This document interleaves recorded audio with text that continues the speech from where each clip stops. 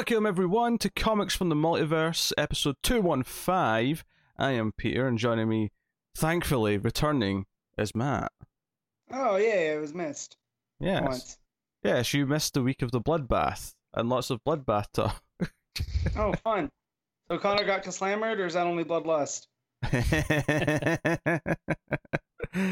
Oh, dear. No, I had a very long series talk last week about the future of, well, everything. Yeah. But, yes, Connor's also here. Yeah. Still knocking around. Yes. And we got a This fight question. with the universe is tried. Yes, we have some questions later. One of them is pertaining to Connor's continued existence. We'll get to that I have seen. in a little bit.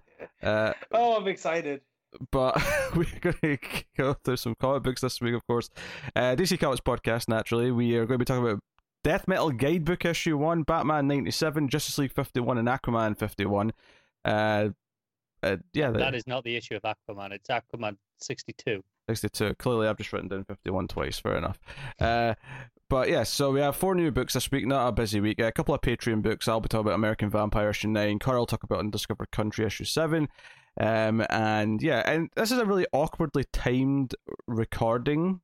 We record it at the same time as we always do, but it's awkward this week because we start more or less. I mean, okay, it's a little bit later now, but we came online just after the DC fandoms started, so we don't really have any news yet. But I wanted to just kind of look at the schedule because we were supposed to do this last week and we kind of forgot because we had so much other crap to talk about.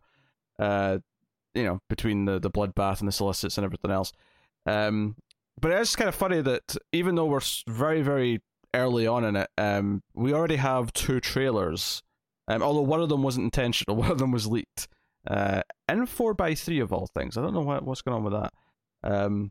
But the Justice League Snyder Cut trailer did leak a little early, which Matt watched. I don't know if Connor bothered watching. For what's this, sorry? I was watching the new gameplay for Gotham Knights that just dropped. Snyder Cut. Oh, no, I don't give a shit about Snyder Cut. I'm not touching it with a 10-foot barge pole, so...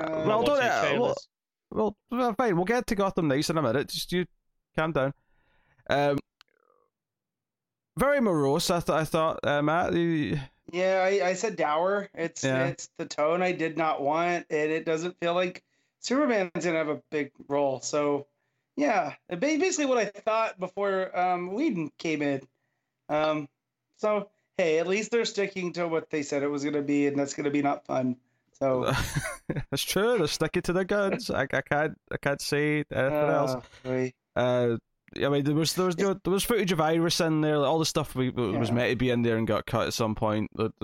Yeah, a lot more Cyborg. Which is after watching almost a complete first season of Doom Patrol. I got to get back to it, but I still prefer the Doom Patrol version of the character. It seems. Cyborg to me seems to work better in episodic form. What stuck out to me in this trailer is that Cyborg's like prosthetic attachments in Doom Patrol does look a little bit on the cheap side. However, seeing the CG again for Cyborg in this trailer made me sort of go, I think I'll take the cheap prosthetics over the CG. Yeah, because there's a fine line to where Doom Patrol definitely feels like a TV show in that way, where it is definitely a lower budgeted type thing. And if you have a higher budget, then, you're going to have a primarily CG character that's not taking out a mustache, right? Like, at least go all in and make it look really good, right? Like, say what you will about the first Transformers movie. The Transformers look great. Oh yeah, the effects are at least. I mean, I haven't watched it in a while, but when I saw it in 2007, the effects did look fantastic. I mean, yeah. I know Connor just watched them. What would you say, Connor? All Transformers. Of them, everyone. The first one. First one holds up better than I expected. It's not amazing, don't get me wrong, but it's solid. They get progressively worse over the next couple. Talk about the CG on the robots. Oh, the CG. In the first one. It's okay. Yeah, okay. It's not terrible. So, it's for a 13-year-old movie. I've still seen worse in the last couple of years. Mm-hmm. They obviously had a budget for CG, right. So So that's always my take, that if you're gonna have that budget for CG, at least put in the extra work, and maybe the stuff's unfinished still. I don't know. I don't care about the narrative. I used to care about the narrative about this. I don't care anymore. Speaking of CG, actually, I thought Darkseid, who you see in the start of the trailer, looked a bit on the rough side to me. It looked video game. Like, this is what the villains in Fallen Order look like, and that's fine because it's a video game. It's not a big budget movie. Yeah. You know? If it felt like it was like the opening cutscene to like Injustice 3 or something like that, I was expecting. Yeah. And even Steppenwolf with his improved look, and he's just spiny now, like a hedgehog or a porcupine. I'm like, if you're excited over it, cool. I'm happy you're happy. I'm ready to move on. And none of the other news that came out this week seems to agree with me about wanting just to move on. So, I mean, the song playing over this trailer is literally Hallelujah, which it's Leonard Cohen's Hallelujah. I feel like it's almost like a almost too on the nose meta choice for all the people who were campaigning for this. Well, I feel they're also like not just that, but I feel like they're trying to do the Logan trailer kind of thing with the Johnny Cash, and a man comes around, and that really worked.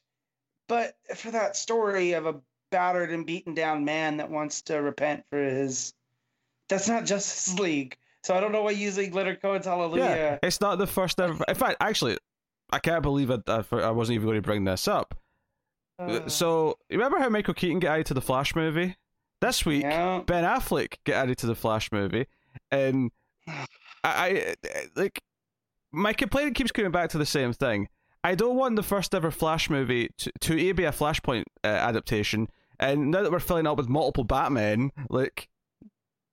So, years ago, me and Pete got into an argument on one of the other shows we did. Oh, dear. And it got deleted, because it got pretty heated. And poor Skinner was sitting there like a tennis referee, not knowing what to do. And Pete goes, "You know what? That's not good for anybody. We're just going to delete it." And my argument was, my fear with Batman is that they're going to start throwing him in everything. And I said, I feel the Flash movie is going to be primarily about Batman. And Pete's like, "Well, I don't think they'll do that." Well, hold on. To be fair, this was a different era before a lot of things happened. Yes, but I just want to point out that my example that I threw out there, Matt's trying to make up for some terrible predictions this past week by showing good ones from the past. Yeah, it was just the no one saw it. The only people that were there were Skinner and Pete. So, but it was always my worry that once it was Batman v Superman, and then we hear that Batman was showing up in Suicide Squad, that we were just going to get Batman and everything. And thankfully, that hasn't held true. There's more Superman in Shazam than there's Batman. Oh, right? sure. Like, and there's none in. I mean, there's some in Harley Quinn, like they reference it in the Birds of Prey, but that's set in Gotham. You're gonna expect that. And Aquaman, there's none. So someone that's as big of a Flash as I am, as a fan of that character, and then Batman, and we all know how I feel about that. It's a bummer, man. That being the idea for the first ever Flash movie. It's just in the same way that this first Justice League movie is this dour, like Superman coming back from the dead. All of it upsets me. That said, though, on a more positive note, just because I'm not always want to be negative, I actually do think the logo for the new standalone Batman movie looks kind of cool. Yeah. The font and the logo inside it, I thought it was kind of pulpy and industrial. I was kind of into it. Someone pointed out it's very gothic, and we haven't had really a gothic feel. We've definitely had like a what's the architecture choice that you always see? My brain's not working today very well. It's like the 1940s style architecture, Art Deco. We get that from Batman the Animated Series. This definitely feels like more of the comics Batman, almost like it is that gothic version of Gotham that's being held together by shadows. It feels like they took Nolan's sort of grittiness and then added in like a sort of almost steampunk-esque sort of feel to it. Gaslight. Yeah, is what I wanted to say, but I wasn't sure if anyone else would agree with me. But I was getting Gotham by Gaslight font vibes, so that's pretty steampunk. I have faith in that creative team. So I do. Matt Reeves and even Robbie Patz. Honestly, it's the one thing, because I don't have any interest in any sort of continuation of anything to do with Snyder's stuff. So, and that includes Affleck as Batman, even though at face value, doing multiverse shenanigans is kind of a fun DC thing to do at some point. Yeah. But yeah, and Ezra Miller showed up on Flash, right? I still haven't seen Crisis. yeah, that's true. He showed up. Yeah, he's still wildly miscast though, so I am not even excited for his conclusion at all. But the point, multiverse, the fact that it exists, fine, but let's move on after this. But the point I was actually trying to make though is that I actually, like, I'd be more annoyed at still sticking to Affleck and still doing stuff related to all that, except for the fact that we actually have a whole new standalone Batman that's got nothing to do with any of this. And who knows, maybe if they're going to properly flashpoint it, maybe like when Barry comes out at the end of that movie, it'll be Robert Pattinson standing there because he's changed things. Like, maybe they'll actually try and completely all make it fit together. Also, I don't know. Also, if they could change Ezra too, I know, that'd be great. Speed Force. It doesn't have to be Grant. Like, it could be anybody cast as I'd rather it wasn't Grant. To be honest, after 7 seasons of that Flash show, I'm more than ready for someone else. Well, I've seen a lot of people throwing that out there, because he's a lot of people's Flash now, so, but yeah, I was never a fan. Like, people do that with the Marvel stuff too, like wanting them, the mainstream characters to show up in Agents of S.H.I.E.L.D. I'm kind of like, just let Agents of S.H.I.E.L.D. be its own thing, and eventually that's what they did. Like, yeah, you had occasionally, like, you guys watched way more of it than I did. All of it, in fact. Yeah, so, like, they would bring in the girl from Thor. Again, my brain today. Sif. They brought her in, and that's about as far as and close as you want to go, I think. And I think the same goes for DC. Like, it's cool to reference each other at that point in a multiverse and whatnot, but how'd they handle that with Doom Patrol and the Titans? Because you guys watched that one, didn't you? Yeah. They're completely unrelated shows. Yeah. Even though technically there was a weird backdoor pilot of Doom Patrol in Titans, which featured most of the same cast. Everyone but the Chief, basically. Yeah, everyone but Chief. That is basically not canon in the Doom Patrol show. Gotcha. Doesn't line up with that at all. So it's not even multiversal shenanigans. That's just a different version of Doom Patrol that exists in the Titans happens to feature most of the same actors, but it's a different version entirely. It was like and I mean, obviously it was aired, but it was like sometimes you get the on-air pilot where they redo it because they want to make it better, but they actually do have like a sort of initial like private version that they've done with mostly the same cast, and maybe they have someone who's not Alison Hannigan as Willow, that kind of thing. So if they throw Titans over out of morbid curiosity, I might. Don't waste your time. That said, I have so much stuff I need to get caught up on. You better things to watch. Yeah, no, I finished season 1, and it's fantastic. Season 2 is even better.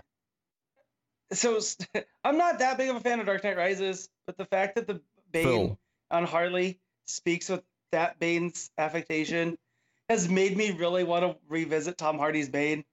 And it's the one Batman movie that's not on HBO Max, so I'd have to dig out my Blu-ray, and out of convenience. Bane in that show is fantastic. They do some great stuff with him in season 2. Yeah, well, I'll get there, but yeah, it is really good. Have you had? I don't know if it was season 1 or 2. The bit with Penguin's like nephew's bar. That's season 1. Yeah, it's pretty good. Yeah. So, but no, so a decent. I mean, HBO Max becoming the home of these refugees. It's almost basically like a Earth 2 scenario, like what ceases to exist. I mean, I think we said this last week, but if DC Universe like hadn't started when it did, if it had been like planning for a year later, it would never have happened. It would have just been like, oh, HBO Max is launching. No, it'll be part of anything that was going to happen was going to be part of that. It just happened to start early enough that they had a couple of years out of it. But so we also got the Wonder Woman trailer, which just launched literally minutes before we started. And this is the serious plot trailer that's teasing the villain, and we do get a look at Cheetah, which is the main thing to talk. There's a couple of cool action moments with Wonder Woman herself, spinning the lasso and all sorts. But it's really all about Cheetah. And she's moving around quite quickly. I'm not sure how I feel about how she looks. All I can really say is that I saw cats, so it can definitely be worse. Yeah, sure. I'm not trying to give too much. It's a trailer. It was a little bit too CGE. So, but maybe seeing Kristen Wiig in the makeup, physically might make me feel different. Mm-hmm. But it is. I was just scoping for some more news.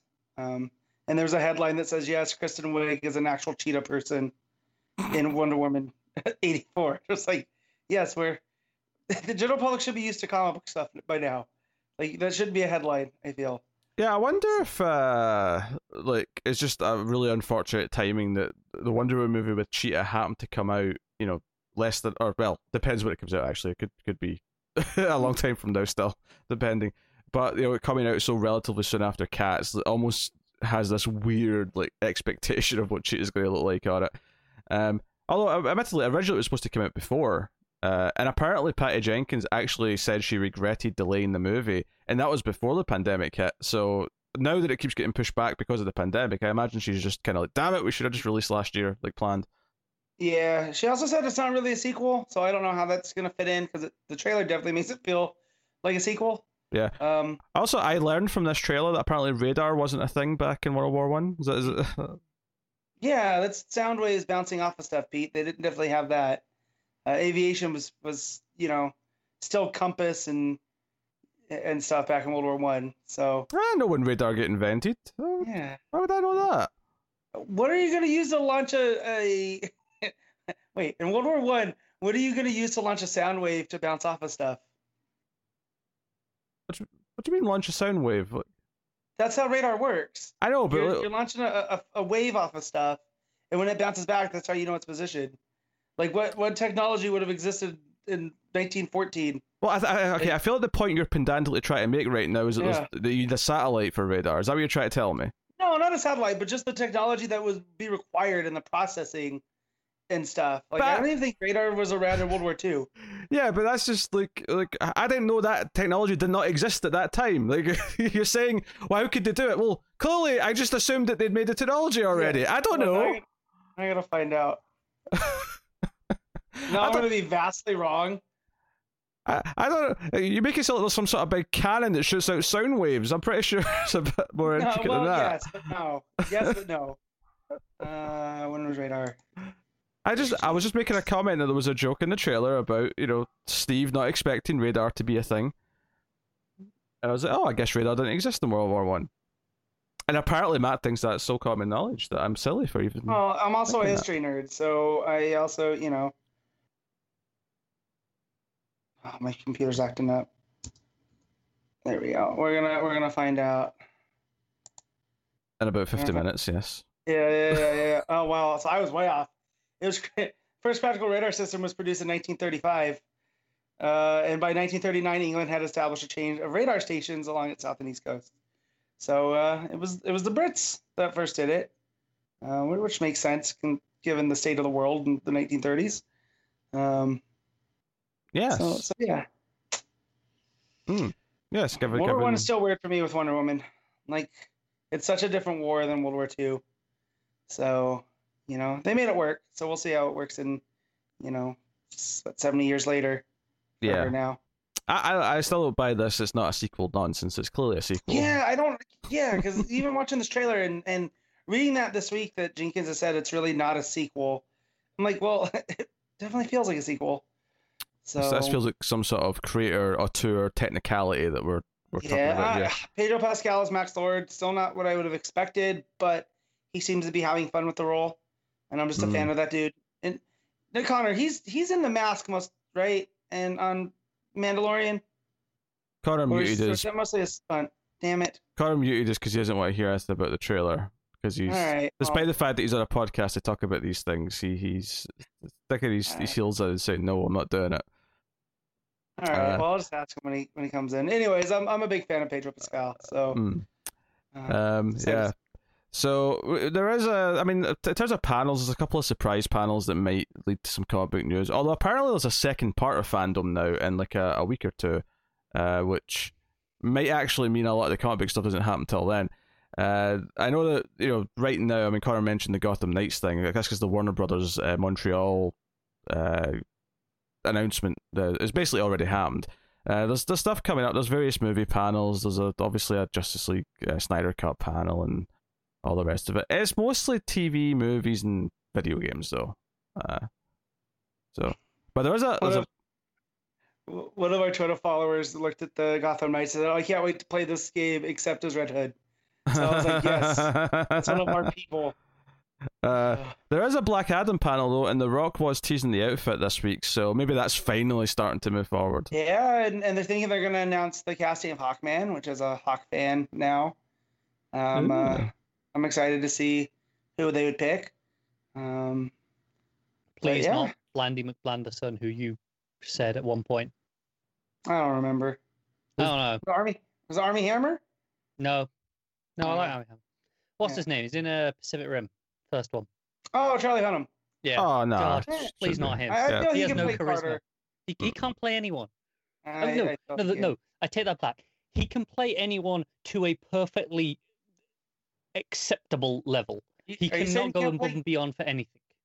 You're saying he wasn't a good King Arthur in that King Arthur movie we like? I like that movie in spite of all of its many flaws, including him. I would just like to point out when Matt says we, he means Matt and Connor. I am taking no part in this King Arthur liking. Well, it's Guy Ritchie, man. It's Guy Ritchie doing is exactly what you want it to be, unlike Aladdin. Like it is unashamedly Guy Ritchie, and it's with swords. It's. Can you think of what a King Arthur movie would look like if Guy Ritchie made it? Yes. Well, there you go. It exists. Yeah, and it's something you want it to be. With Charlie Hunnam as King Arthur, who I enjoy. Looking at the schedule for this fandom, there's a hell of a lot of encores where they're repeating the same things again. It's probably because they just split the thing in two. Because obviously they did have a lot scheduled for over the full day, and they claim the reason for it was that there was a lot of overlapping panels, and you had to see it live sort of thing, and people were complaining that they couldn't do all of them, so they've split in two so that it's more spread out, so there's not two things on at the same time or too many things on at the same time. So I guess the purpose of this means that we have all these spare slots now that we've got to fill, so just repeats. Okay. So hopefully we'll have some juicy news next week to talk about maybe some Endless Winter stuff, since that's what they've been teasing for December. Hopefully a couple of books to replace some of those ones that have been cancelled in the solicits. But okay, there you go. That's your fandom talk and some movie talk, I guess, which we don't always talk about here. So sometimes there's stuff that's interesting enough that we'll talk about it. Sometimes we're just like, nah, let's just focus on the comic books. But we do have some questions this week. We have questions because it is a lighter week for books, and I did put the feelers out. I'll take one from the email first, from Emil Kilday. Couple of questions here. I mean, one of them is a bit more of a common question, so I'm going to skip that one and just go with the second question here. But what do you listen to while reading comics? Movie soundtracks, orchestral scores, the never-ending voices of despair screaming in your head that you'll never really be good enough. Usually when I'm at work, it's my coworkers that are trying to talk over me reading. And I know how that sounds, but I feel like sometimes when they see me pick up my iPad or a comic, they decide they're going to talk louder. That's usually what it is. I usually like silence when I'm reading. Sometimes I will use orchestral music to drone out the sound of if there's anything infecting my soundscape. The one thing I definitely cannot do is read when I hear voices. If I hear people talking, I just can't read at all. It's a complete no-go. Could not read with my coworkers then. Yeah, no, I could not. So I got the Ed Brubaker, Sean Phillips pulp this week, finally, because it was delayed for whatever reason, and I'm trying to dig into it. And every time I pick it up to read it, someone asks me a question. So finally I just put it away, because there was no way I was reading it yesterday at work. But yeah, I've tried to do music, but the music I listen to is not conducive to reading. I'm really not that fussy. I will have sometimes silence. Sometimes there'll be some sporting event on in the background. Yeah. Other times there will be music, which can range from score, orchestral, classical, metal, literally anything, whatever just happens to press play on my Spotify. It doesn't distract me at all. Yeah. Baseball is good to read too, because you don't really need to pay attention. That's a good one, and it's usually pretty mellow. Part of it is I do have tinnitus, which means that there is a noise at all times, regardless. Oh, tinnitus? You pronounce it tinnitus? Tinnitus. Yeah, tinnitus. Tinnitus. I don't really care. I understand what he meant there. I've literally never heard anyone say it that way. It's a very common British way of saying it. Never heard it. Anytime I pronounce something wrong now, I'm just going to say that's a very British way of saying things. Well, I'm sorry. The British way of saying it, then, if that's the proper way, is stupid. So, I'm not saying it's the proper way. I'm just saying it's a common way. I don't know if it's a proper way. Is this from years of music? Or what? Yeah. Is this a thing? Terrible not wearing ear protection at a lot of gigs when I was younger. Being next to a snare drum while testing the sounds probably doesn't do it any favors over many, many, many occasions. But yeah, basically that. So there's always a noise anyway. So it kind of makes no difference to me if it's music or if it's that. It's a paradox. Basically, he has tinnitus because it's karma for the way he pronounces tinnitus. So it's this never-ending loop. So Emil just finished up saying, happy podcasting as always. You're a bright spot in my week. Love from Denmark. So we have a fan from Denmark, which is kind of cool. Yeah, buddy. So over to Twitter though. Do I have that one? Why do I have it open? It's just a mail browser. Hold on. There we go. We switcheroo. So I think we have to take this question very seriously. Spend a lot of time on it. Right. This is from Sean Walsh 747. If you could choose to remove either Jason Todd or your co-host Connor from existence, who would you choose and why Connor? Now, this is a very deep question. It's a very philosophical question because I think he's right. Ultimately, it would be Connor, but why? Why Connor instead of... Because Red Hood's fictional, right? I mean, surely there's no... Here's the thing, though. Me and Connor have bonded over the last couple weeks over hockey, so now I have someone else to talk about hockey with, so I'm not getting rid of that. I have your back there, Connor. Oh, thanks. So hockey good. Did something good for me. Yeah, also, Jason Todd sucks. So, yeah. My hatred of Jason Todd outweighs. My response to this question is basically just that gif of Larry David sort of going...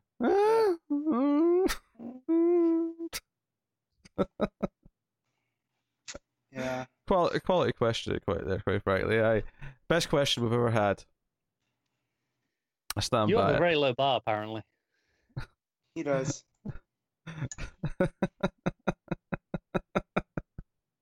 No.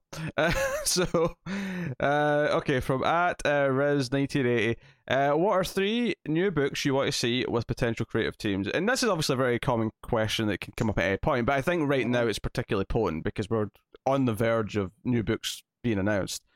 So I guess what fills the sweet spots right now, and how quickly... The obvious one for me and Matt is JSA by Venditti. Maybe even just have Pasarin on art. Yeah. There for that one. That one's easy. Yeah. There you go. I mean, I'd read a GSA book. I don't know if I'm necessarily in love with the idea of Venditti doing it. But see, Venditti nailed the Freedom Fighters. So if he can nail the Freedom Fighters, I have zero doubt he can nail the JSA. So... I will also be a lot less upset about Hawkman coming to an end if these last 3 issues are just setting up a JSA run from him. Oh, God, that issue last week was so good. I was furious at that last page because I'm like, no, you can't give me this tease as the next part of the book and then be like, oh, by the way, there's only 3 issues and then we cancel. Yeah, I know. Oh. Also, you got to work Tom Taylor in there. So I want a Tom Taylor Superman book. Action Comics in particular, because then he could play with a rotating cast. That would be lovely. I mean, that would be great, but I mean, I don't think Bendis is ending just now, and it's not really a new book either. So, well, I mean, we know Bendis was on his, the back half end of his run anyway. Yeah. And that was a good few months ago now. So by the time they're announcing this for again another few months in the future, why not? I don't think so. All right, fine. Then I want Tom Taylor Adventures of Superman. Boom, done. Sure, okay, yeah, fine. You want us to... I mean, I don't really want another Superman book or another Batman book. I think if there's that I want, it's not either of those two. Superman book. Yeah. Well, of course you do, because you just don't like Bendis. But what I don't want really is I don't really want any of the big three. Like, I mean, I know Wonder Woman only has one book, but like the big three, let's do other things. Let's do other characters. Tom Taylor So on my just other- about anything was probably fine. With me. Fine. Tom Taylor Flash book done. I'll take a Tom Taylor flashbook. Tom Taylor flashbook. That's my other go-to. And then Jody Hauser needs to be up to something with Rachel Stott. Let's give them. What do you want to give them? You don't want to just give them one of the girl characters. So, wonder what they do on Green Lantern. Maybe. Give me a rotating Green Lantern book. That said, I mean, Hauser and Stott. That'd be a lot of fun, I think. there was rumors of Cass being Batgirl again, or there's been hints of Cass being Batgirl again. I mean, honestly, Hauser and Stott on. Kind of along those lines, you know what I'd be down for? Having a Robin book again. Hmm? Depends which You Robin. can do it as a Damien book, or you can do it as Red Robin. Yeah, Not seeing fussy. what the future of DC is looking like with lesser books, I can definitely see them going to that style of book to where it's not just one character. I mean, you'll have your Batman, Superman, Wonder Woman, right? But I can see the other titles being more rotating, where kind of like the digital titles are, to where someone has an idea for a story and they get to play it. So, Tom Taylor has let's say a Jason Todd story, right? Because that's the one person that I would read Jason Todd from. Why not throw that in a Robin book? Or a Gotham book in general. I think that'd be really cool. Yeah, I think the more likely thing though is that because numbers as they go up sell less and less, so they're probably going to just do a series of minis. So it would be Yeah. Kind of like how Deceased is essentially an ongoing of minis. I feel like that's probably more likely what they do now, so they can renumber it to one with every arc. And I guess that's fine too. And you could have some overarching continuity that, like Deceased, that you don't necessarily need to read them all, but if you do, you get a better feel for it, right? Or even White Knight at that point, how they're doing that. I think really that is the future on that one. So I'll give you I one. think rotating. Give me Green Arrow and Black Canary by Chip Zdarsky. I will take anything by Zdarsky right now. Art by Schmidt. Yeah. Yeah. Zdarsky and Schmidt. I think that'd be really fun, cartoony kind of stuff. This is the first time I've read an actual Chip Zdarsky book. Was this week? Really? Well, it wasn't a book. It was a story. Yeah, a story. He is rather excellent. Yeah. So now that he's dipped the toe in the DC door, I mean. Yeah. Well, I've been meaning to get to Daredevil, but I'm so behind on everything else, and I'm still reading West Coast Avengers. That's my right before bed. I'll read 2 stories and then pass out, especially after a late. That looks good, man. Late hockey game. Oh no, I'm loving it. The big monsters and everything, and Kate turning into a hawk girl. Jeff. Jeff the Land Shark. No, I don't. I thought the Land Shark was. I thought that was pretty early. Yeah, I thought it was a start. I'm like 4 or 5 issues in because again, it's 2 issues at a time right before I pass out. Yeah, but there's only like 12 issues. It's less. There's only 10. There's only 10 issues. Yeah, I thought Jeff the Land Shark was like issue like 2 or 3 at most. No, we had the Land Sharks in the very first issue, but so far no Jeff. Okay, I mean you're reading it now. I'll take your word for it. But he had such a monumental impact in less issues than we thought. Yeah. Also, if Kelly Thompson wants to come over and do anything at DC, oh god, yes, as well, I'm there for it because I've yet to read something by Kelly Thompson that I haven't enjoyed. So yes, I even liked her Gambit and Rogue book, and I don't like those characters. Well, I definitely like Gambit. Yeah, I should read that because I do like Rogue. I'm a fan of Rogue. That book taught me and Pete so much about Marvel continuity. Yeah, there was so much stuff that Rick brought up that I'd never heard of before. You're like, wait, what? This is a thing? Oh yeah, wasn't there 2 characters who were sisters, and we're like, wait, what? They're related? Wait, which ones? I don't remember. I don't remember, but I remember they were at like a funeral or a wedding, and there was like it just casually mentioned that 2 X-Men characters were sisters, and I was like, wait, what? I bet you I knew that.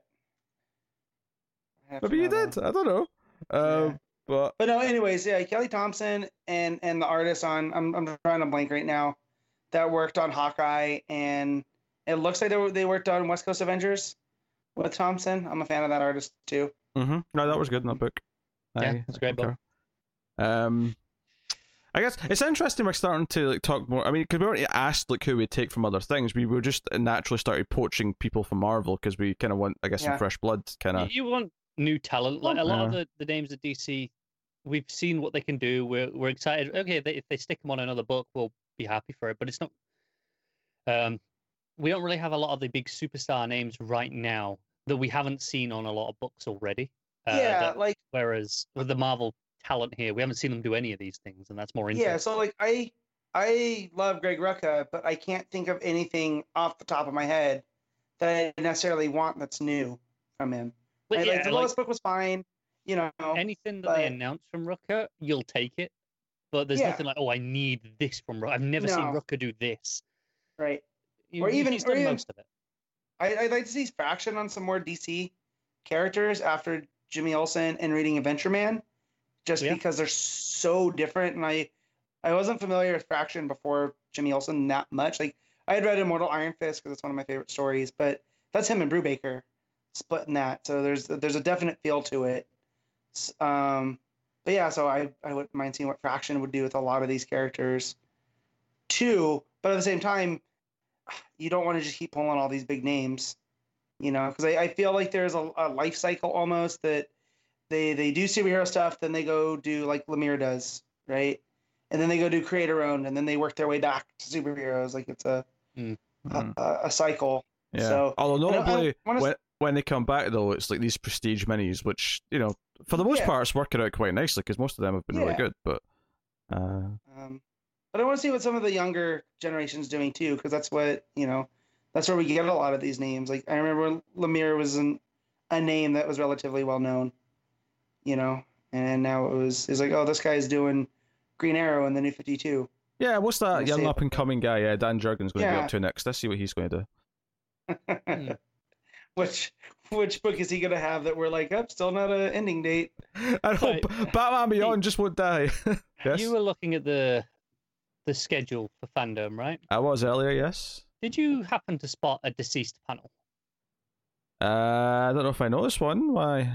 Because Tom Taylor's tweeting saying checking out fandom. Join us for the mostly deceased panel with him, Trevor Hairston, Abernathy, a bunch of others that I don't recognize the Twitter handles immediately.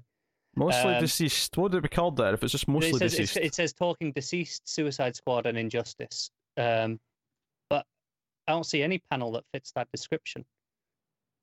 It could be part of the surprise one, I guess. But I mean, it'd be weird for me to like spoil like that half of it's just going to be this stuff. What? What's up, Matt? Alex Ross just posted a coming soon Teen Titans image, and it's the classic. It's the classic new Teen Titans lineup. Oh baby! Speaking of Teen Titans, I need Stephen Byrne's Teen Titans book like now. Yeah, I was just gonna tell you too, Connor. He just posted a Wallace. I've just seen it. That's what reminded me. Yeah, that is literally next to the Tom Taylor tweet on my feed. Yeah, that's interesting. That way I see this Alex Ross thing. Yeah, I'm sure it's on my Twitter somewhere. Yeah, I'm sure it's on your It came up 9 minutes ago, so it's. If you can't find it, I'll send it in the chat. I'll just search for Alex Ross. Yeah, there it is. The Batgirl costume in that Gotham Knights game is the Burnside looking one. Damn it. It's not quite. It's kind of, I mean, it's that color scheme, but it's not really that costume. It's closer to that than anything else. Although Nightwing's looking a bit bulky. In fact, all the dudes are looking a bit bulkier than I feel like they should be, but whatever. Where's this Alex Ross thing? Oh, here we go. I see it. That is gorgeous. Oh, baby. Yeah. That's it. Hashtag coming soon. Coming soon. Well, we knew he was teased, because remember we talked about it, I think it was 2 weeks ago, where he accidentally teased something on his Instagram and then had it deleted immediately. Right. Yeah. So I'm wondering if he's doing a new thing about the Teen Titans with someone else that he usually works with. Who are these hands kind of reaching in? The green I don't know, fingers. but they're green. I don't know. Obviously, Beast Boy is suspiciously missing in that image, but he could have been cut off. Yeah, because this is just. It's worth mentioning this image. This image that he's posted is very just like a small section of something. But it could be Beast Boy who's transformed into some sort of big gorilla or something like that. I don't know. It could be, yeah. but no, that is intriguing. Some sort of miniseries with Alex Ross art, which is kind of a rare thing. So it's always a special. Yeah, because we did speculate this would be the thing with Wade. Yeah. Oh yeah, yeah. But I mean, I'm sure we'll find out in the next day or so. Hey, I'll take a 4-issue mini with Wade and Alex Ross. Yeah. You kidding me? So you guys heard about how bulky they look in Gotham Knights? Yeah. In Red Hood looking like John Cena. Like, that's a bulky dude, man. Nightwing's a little bit more, like aerialist build. But yeah. I can't click in the trailer to see it just because the audio playing, copyright. I'll send you a tweet with just the images of the character designs. I've seen one from someone with the Red Hood, Robin, Batgirl, and Nightwing on it. Yeah. That's pretty. Yeah, I don't think the Batgirl one is really the Burnside costume. It's that color scheme, but other than that, it's not. It really. Looks more like the newer one with purple. Is she missing a cape? I don't see a cape. No, she had a cape in the gameplay. Did sure. she? Okay, fair enough. Mm-hmm. Yeah. Fair enough. I don't mind the Nightwing design. He just looks a bit bulky. The chest, Yeah, like he doesn't look as bulky as Red Hood does. Oh, Red Hood Red looks like he's tapped that venom. Red Hood should be voiced by Tom Hardy in this. Yeah. Hey, if Red Hood had Tom Hardy Bane voice, I'd like Red Hood a whole lot more. Yeah. I mean, if they want to do a Red Hood thing and have it be Tom Hardy, I'm not mad either. It's under his prerequisite that they have to cover his face for whatever role he does. So yeah, no, that's good. We actually kind of dipped into another question there by talking about who to bring from other places. But I believe the other question was kind of not focused on Marvel, though. It was more about taking people from indies and Image and stuff like that. See, my problem is I don't read enough of those to know. Mm-hmm. What's the specific wording of the question, or are we just going with that generic vagueness that you just rolled off? I don't remember what the question was, this one. I'm saying this from memory. Oh, you don't have it in front of you like all the others? Oh, no. Okay. Can I say Kieran Gillen? He does mostly indie work these days. Can I say please not, never, thank you? I would like to see what a Kieran Gillen, like Damian era's heroes. It's like Damian John, like younger than his Young Avengers, just to see what Gillen and McKelvey, because you got to bring in McKelvey for that too. That would be the ideal scenario, yes. Because I want to know what a Kieran Gillen Damian sounds like, right? Because his kid probably Loki, witty as shit. Yeah, so definitely a lot of tit like the tisk, right? Yeah, a lot how Tomasi kind of wrote him a lot about that. Yeah, so I wouldn't mind that at all because I liked Young Avengers. I didn't love it, but it was a good read. I still think, Matt, Once and Future is your book. Yeah, I will. I'm gonna get to it. I'm gonna get to it. All right, as Stanley Coda, do you think with the potential New Gods movie, if we see it, I mean, it's supposed to be happening. I mean, it's the Ava DuVernay one, right? Yeah. Do you think with the potential New Gods movie, we'll see more New Gods stuff in the comics post Death Metal? Well, Snyder's run is cosmic. It doesn't really focus on the New Gods all that much. Honestly, my instinct to this would to be say maybe, but I'm not expecting it because I feel like, for the most part, movies and TV shows recently haven't really resulted in comic books doing anything with those characters. Like, think about the fact that Supergirl's going into season 6 of a TV show. There's no Supergirl book right now. Doom Patrol just had its book cancelled. In fact, there was a great post on Twitter I saw a couple of weeks ago saying that all the movies and TV shows we know are going to be at Fandom, or all the no, it wasn't movies, just TV shows. All the TV shows that are going to be at Fandom, and only like one show, which was The Flash, had an ongoing comic book. Every other one didn't. So the Supergirl fans felt pretty shafted as well because every other CW show got like a full panel to itself, and Supergirl's the only one that didn't. Now, apparently, it's just because Melissa Benoist is pregnant, and so didn't really feel up to doing the panel. But they were like, you couldn't have done it, with other people from the cast. Yeah, what about our new love interest that we never got to see the payoff to because we bailed? Which love interest was that again? Remember the guy who was supposed to be married at first, but it turned out he was actually undercover. He was not journalist guy. Yeah, he's very British accent. Yeah, that was terrible. That was terrible. Yeah, I regret nothing about Bailey. Oh, man, that bums me out.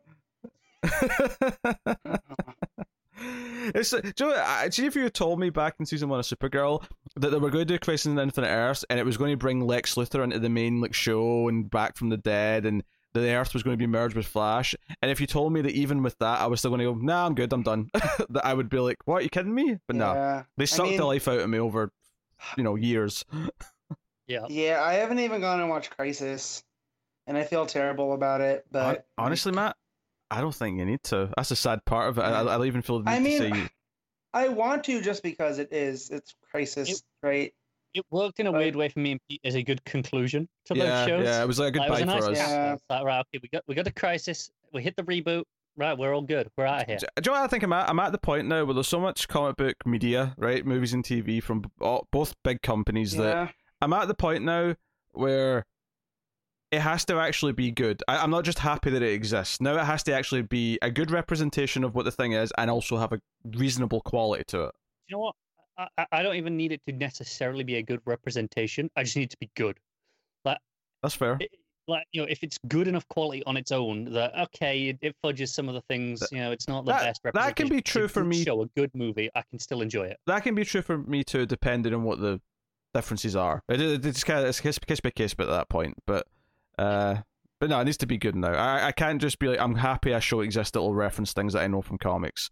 It has to be good now. I had issues with that, when I was watching Flash, and I didn't particularly feel that first version of Captain Cold was the Captain Cold I like. And someone was like, "Oh, well, if Captain Cold, you should be happy." I was like, "No, you shouldn't just be happy that it exists. No, you should want it to be close." And that's what I always give Marvel credit for, is that, from my understanding, they're not exactly spot on, but they're close enough.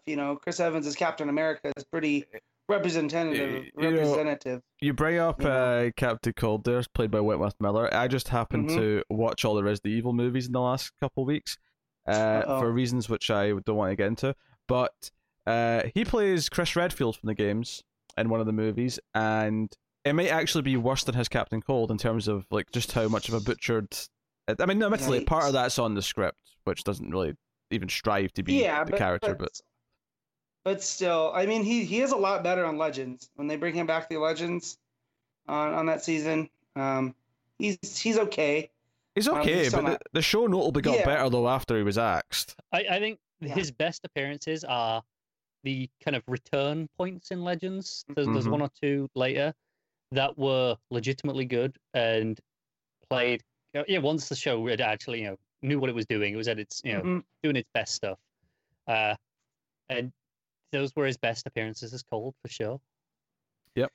But so you shouldn't just be, and I think that should go with most things, you shouldn't be happy just because something like that exists. You should want it to be good. And that's, again, like I brought up Titans earlier. That's why I haven't watched Titans, because it didn't look, from the first trailer, it didn't look like something I was going to be happy with. And there's not even just that.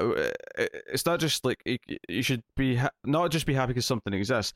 What makes it even worse, though, I think, is something that has really started to irk me over the past 5 years, is that if there is an attempt at something you like from a comic book and it is completely a shambles and doesn't work, you're looking at years before they try most things again. I mean, sure, Batman may get tried again in a couple of years, but or most Spider-Man. Spider-Man. Right? But most things take a while before they'll try them again. And an even worse case scenario is that it's terrible, but it's successful, and then all of a sudden, that's the version you're stuck with for years and years. Yeah. So, So I guess I should stop complaining about being a Superman fan. Like, the last really great Superman movie was the original, unless you're counting the Donner cut, which I really don't do, because it's. I think the vanilla version of 2 is still a solid movie. It's not as good as the first one, but but so because of that, I wouldn't, I getting stuck with the Superman Returns era. I guess wouldn't have been ideal either. But yeah, and I am gonna end up watching at least the first episode of the new Superman and Lois show, wherever that airs. Unfortunately, I suspect so will me and Pete. It's so weird, though, because I have very little intention of sticking with it, which is weird, given... It would have to blow us out of the water, really, right? Yeah, but I'm going to check it out of more of a curiosity, because it is Superman, and from what I've seen of them, I'm okay with that. Like, they're fine. So... Yeah. Give me a good movie. Stop being cowards, Warner Brothers. there's a need. Simply existing isn't good enough. And to sum up the actual question, no, I don't expect a lot of New God stuff in the comics. Just to actually go on to the question Yeah, itself. Honestly, New God stuff doesn't, as a rule, perform that well. It never has since the never original did. Kirby stuff. That stuff sold on Kirby's name alone. Every time they've tried it since then, it's kind of failed. Mr. Miracle has been the exception to the rule. And again, Well, that was because it's not about the New Gods. It's Right. about something else. But again, that was like a big creator, prestige project. That's what makes stuff like New Gods work and sell well, is that kind of caliber. Yes. Yeah. But even then, I don't even think like the Kirby stuff back in the 60s, 70s, like it was selling based off of Kirby. But the reason that so many people love it is because it kind of became a cult classic kind of vibe. Yeah, it wasn't a juggernaut at the time. It just introduced so much. Kirby's world building was next level. The people that would go on to write comics, it was like what they say about I think it was Talking Heads, that everyone that was at that Talking Heads show in New York in the 70s went on to start a band that was moderately successful. Yeah, right? It was kind of a comic creator's comic. Yeah, and so I feel the same, that the people that would go on to make the comics and set the tone for the comics we enjoy all were into the Kirby stuff. And that's cool, but I feel like you have to be Jack Kirby to really make that stuff work, because it is insane when you look at it. When I try to explain the New Gods to my wife, it's very difficult. Like, it's you have to get the mythology and science fiction, and it's kind of like Thor, but not really. His world building was something else that no one really is managed. He had Transylvane, a vampire living planet, at one point. That is possibly the best issue of Jimmy Olsen in existence. Yeah. So Transylvane, it's so good. All right. I think we'll make that the last question. There was a few more, but thank you to everyone who sent them in, and we will get on with comic books then, I guess. I don't think next week has is late, so I don't know if we'll need questions, but I'll find out at the end when I actually look at the list. It's we have a really big book out next week. Okay. That's probably going to take up a lot should of time. have news to talk about. In theory. In theory. Yeah. We have a lot of books next week, just counting one major one, which I can't believe Pete's not picking up on. Another oversized book. So, yeah. Well, I've been told that I'm not picking up on. Hold on. I'm going to go There's check. a really massive book out next week that's been years in the making. Oh, Three Jokers. Okay, cool. Yeah. And then there's the question, The Death of Age 4. Ooh, which, yeah. I think that was originally supposed to be this week and got delayed, which is kind of annoying given the size of next week in comparison. These things happen, It's a ongoing process. All right, cool.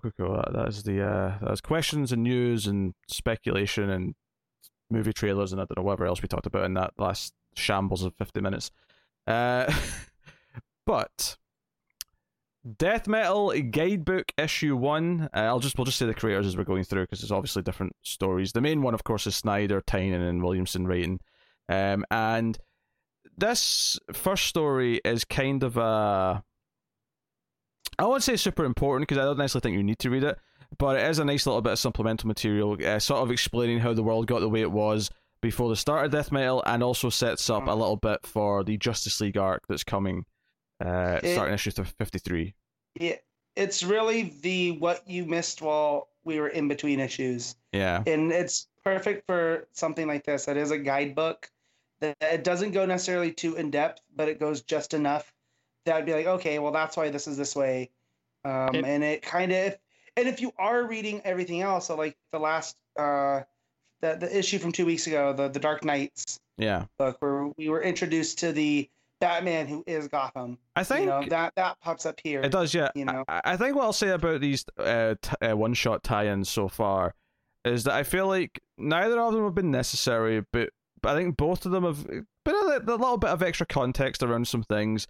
I think the last one felt a little bit more useful now that city popped up in this. Now, when it mentioned, this city that was sentient popped up in place of Gotham, I was like, oh, okay, that's nice to have some previous context for that and get a real idea of what this world is. They're kind of, through all these one-shots, they're really giving us a lot of what the world is.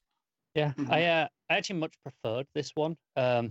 Even like this first story, which I think is probably my least favorite in this book, feels more relevant than the equivalent in Well, that first one shot where it was just a this recap. Yeah. yeah, this feels like there was a mission statement of we're gonna fill in and we're gonna have these little character moments versus the other one, which is a collection of Batman stories I from feel the like Dark Worlds. I'm kind of in a sort of like, I think balancing it about the same in the sense that I think I agree the opening story in this is more relevant than the last one. I think I maybe preferred some of the small stories more than the last one in this one, but I still like some of the ones in this. I think I like most of these stories more, and also I like the variety that we're not just stuck with Batman stories or or dark Batman stories. This is fair. All the various things. I was questioning last week that they felt the need to shove in that Lex Luthor reveal at the end, and it's just kind of funny that this one shot the following week followed on from it. So I guess that's good planning in that sense. Yeah, Lex looking suspiciously like Destiny of the Endless. The big flowing green cloak. I mean, also Spectre-esque, don't get me wrong, but the book as well. And I'm like, the way he talks about the book as well, it sounds a lot like Destiny's book. And well, that's probably by design, tying in Snyder and Williamson. they might well be doing together. some of that. Like, it's obviously the book is slightly different. It's not the same looking book. It's not chained to him like it is Destiny. But just the way he talks about it, they talks about, this contains all the secrets, and the way he just looks visually, it reminds me a lot of that. Yeah, it's basically Lex narrating. We see the world change. We see the Dark Batman kind of go after various heroes. How some of the Justice League fell in combat.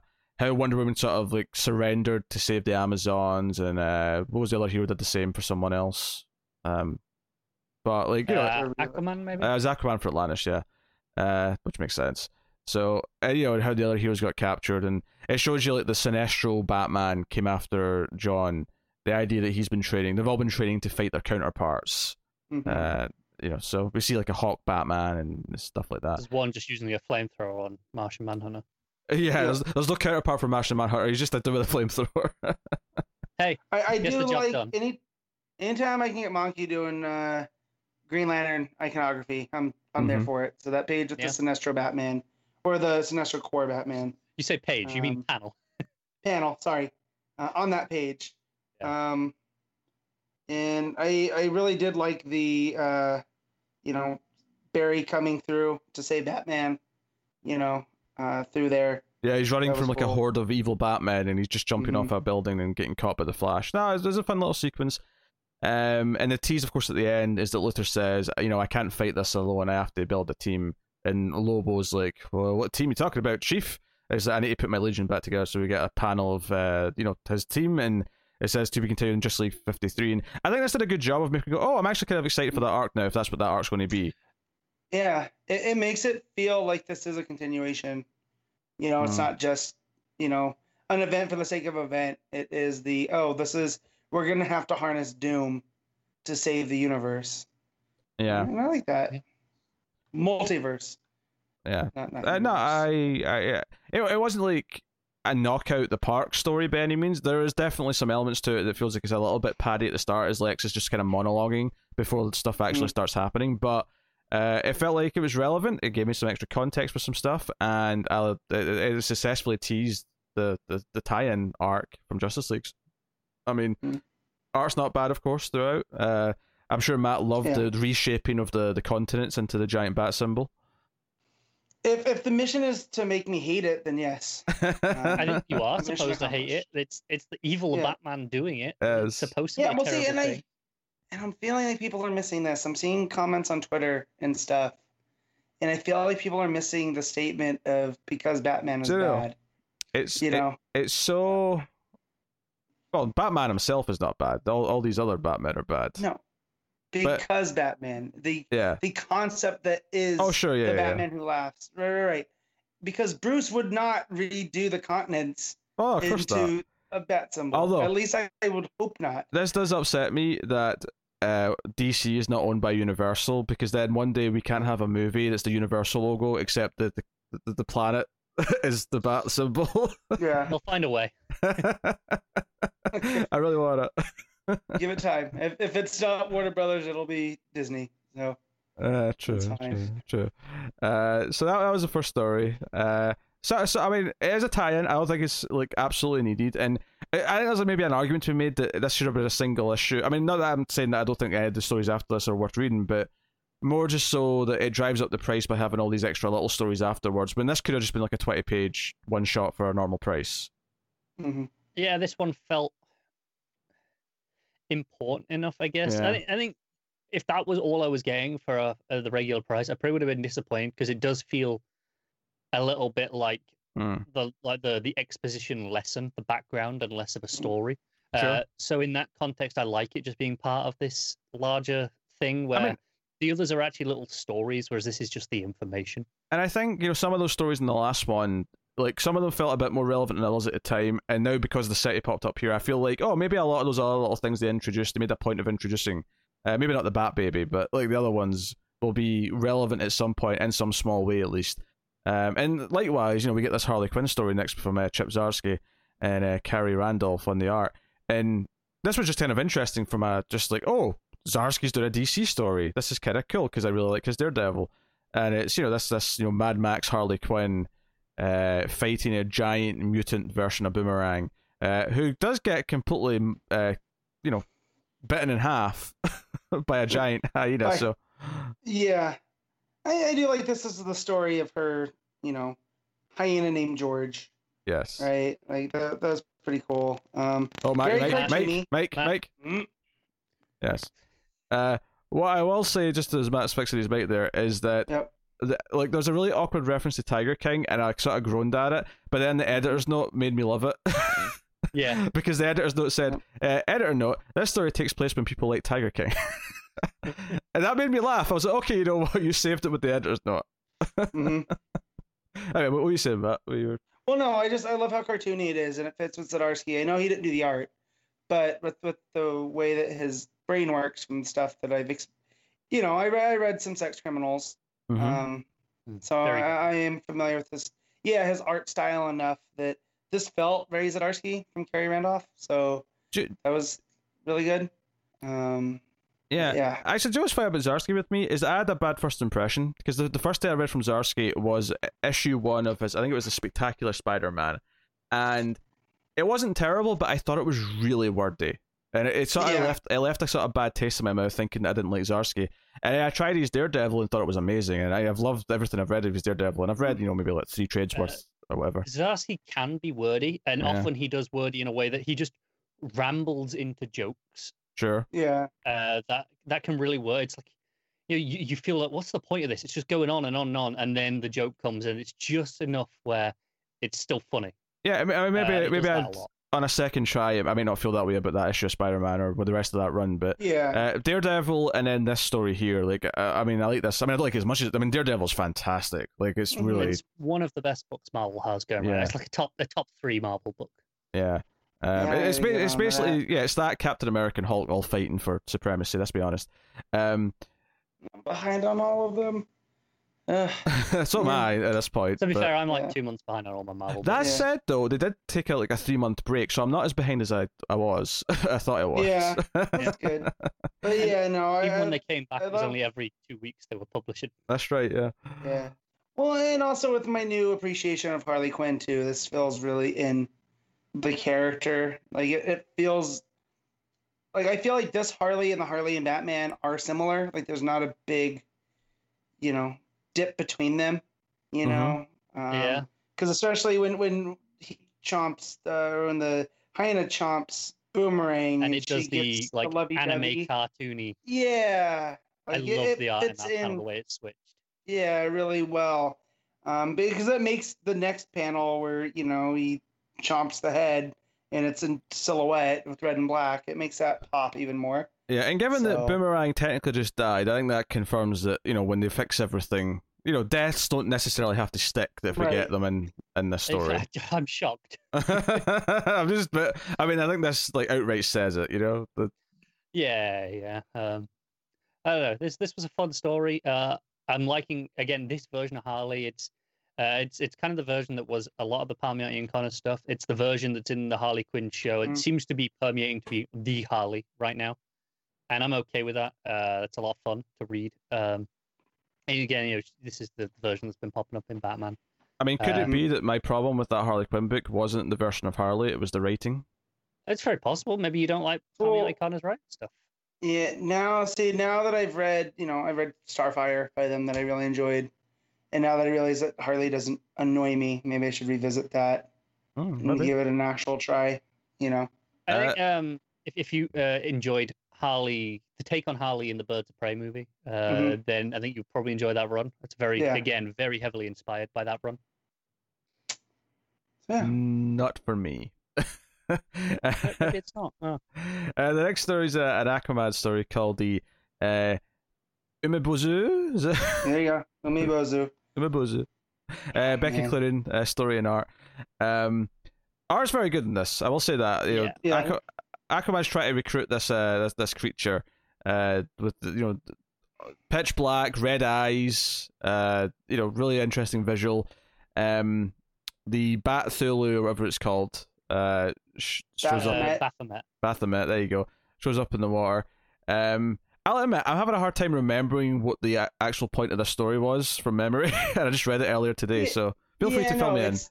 It's the fact that Aquaman, the reason he surrendered Atlantis was to save sea life, and that he's going around trying to collect all of these things. So like this creature pops up, and he says that if it's from the sea, he can communicate with it. But Baphomet makes him destroy it just to flex his power. And it's, it ends up taking a toll on Arthur. Yeah, I really like the art in this. I did think Cloonan, obviously Cloonan did both the art and the writing. So praise her art here. I think her writing here is a little bit a bit overdone, I'd say. Yeah. This almost could have been a silent story, except for a couple of the stuff in between. There's a lot of monologuing, There is. I do really like the art. Shout out to Tamara Bonvillain for the colors.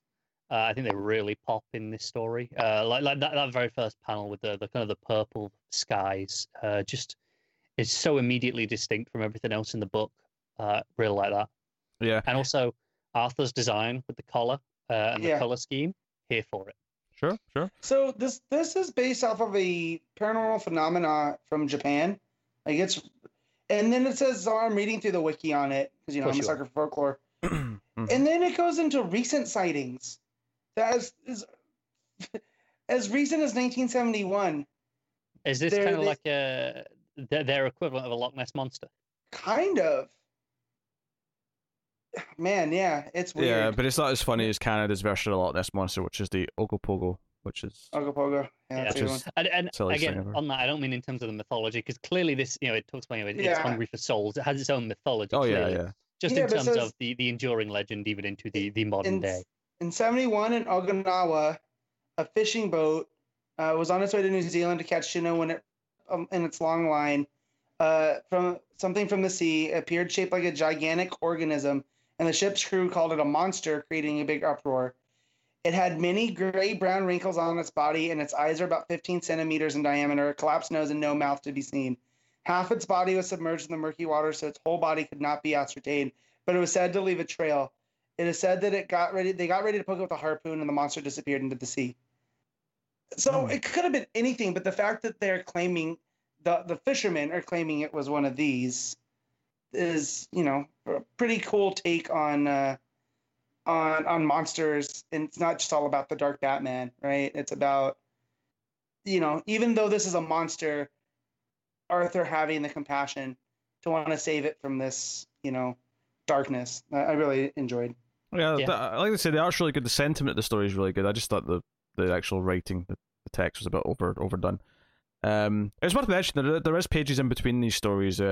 Usually here you'd have like pin-ups maybe, and like one of these bigger anthology books, but instead here it's kind of like fact stuff. It's like this one, for example, is like a list of locations with a bit of Yeah, they all are. They're like, so that you had like the Gotham locations, the Seven Seas, the Hellscape with the sub locations in them.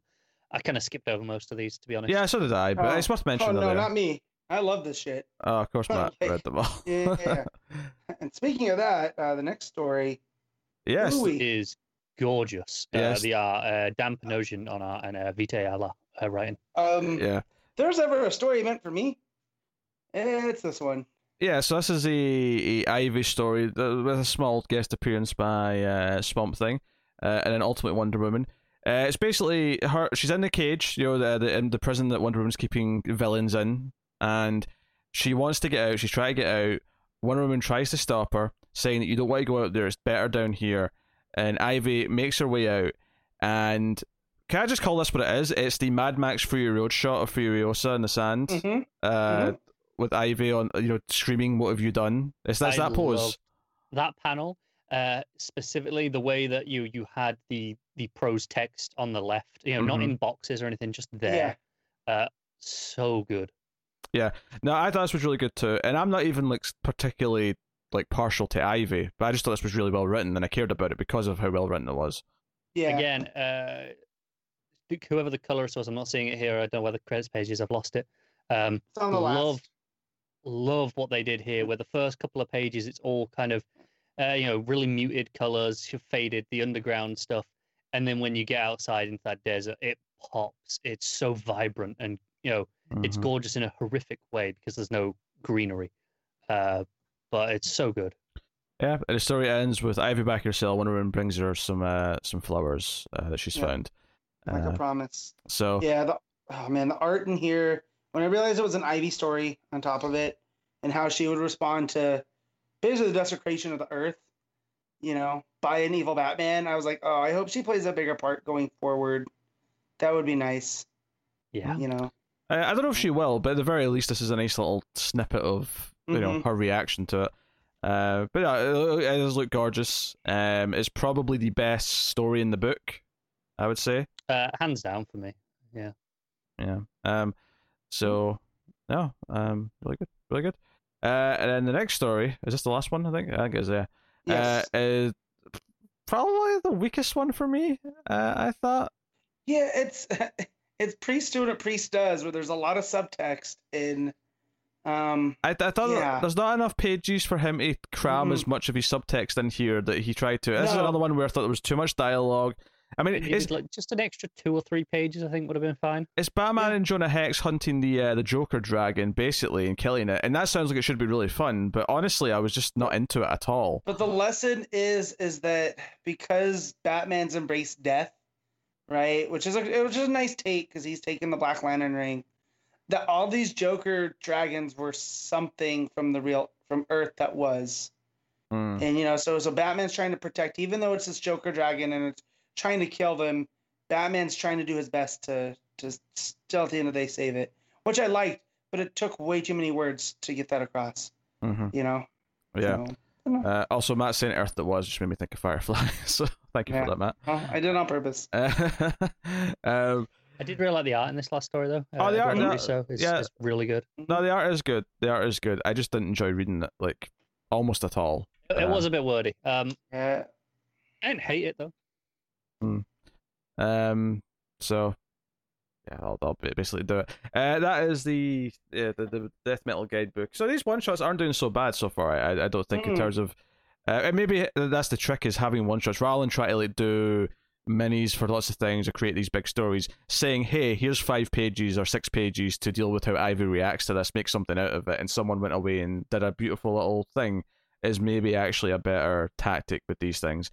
Just to see how everyone reacts to it, and other little explorations. It's kind of the sort of thing we praise Deceased for a lot with Tom Taylor, is that he often finds ways to show how different corners, different characters of the universe are coping or surviving in the situation, or the tragic ending, as the case may be in that book specifically, because everyone's dying constantly.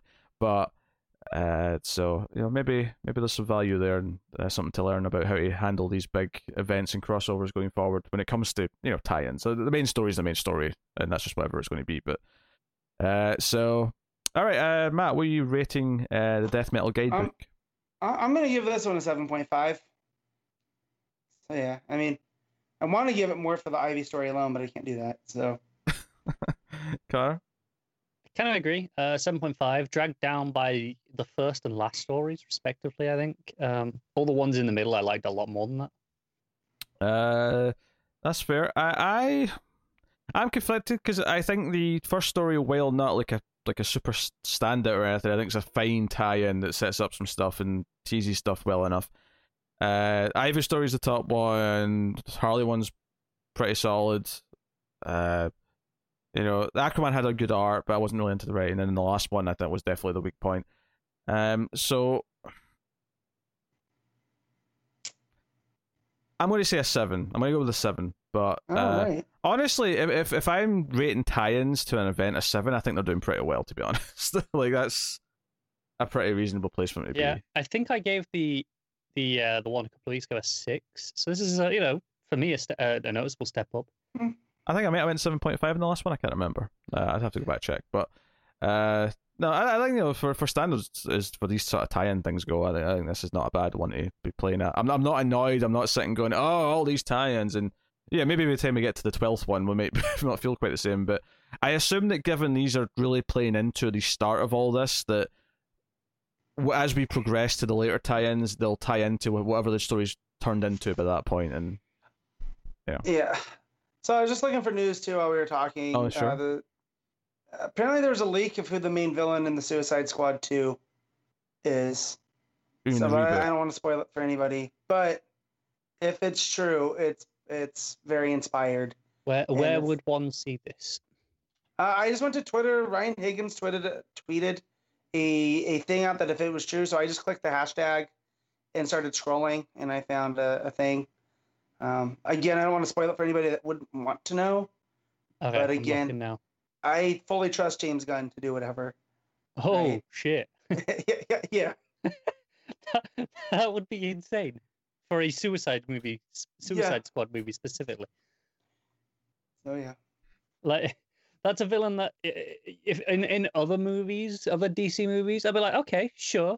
That right. I mean, it's still a little bit out there, but under Gunn's guidance, it makes perfect sense, and especially with some of his sensibilities.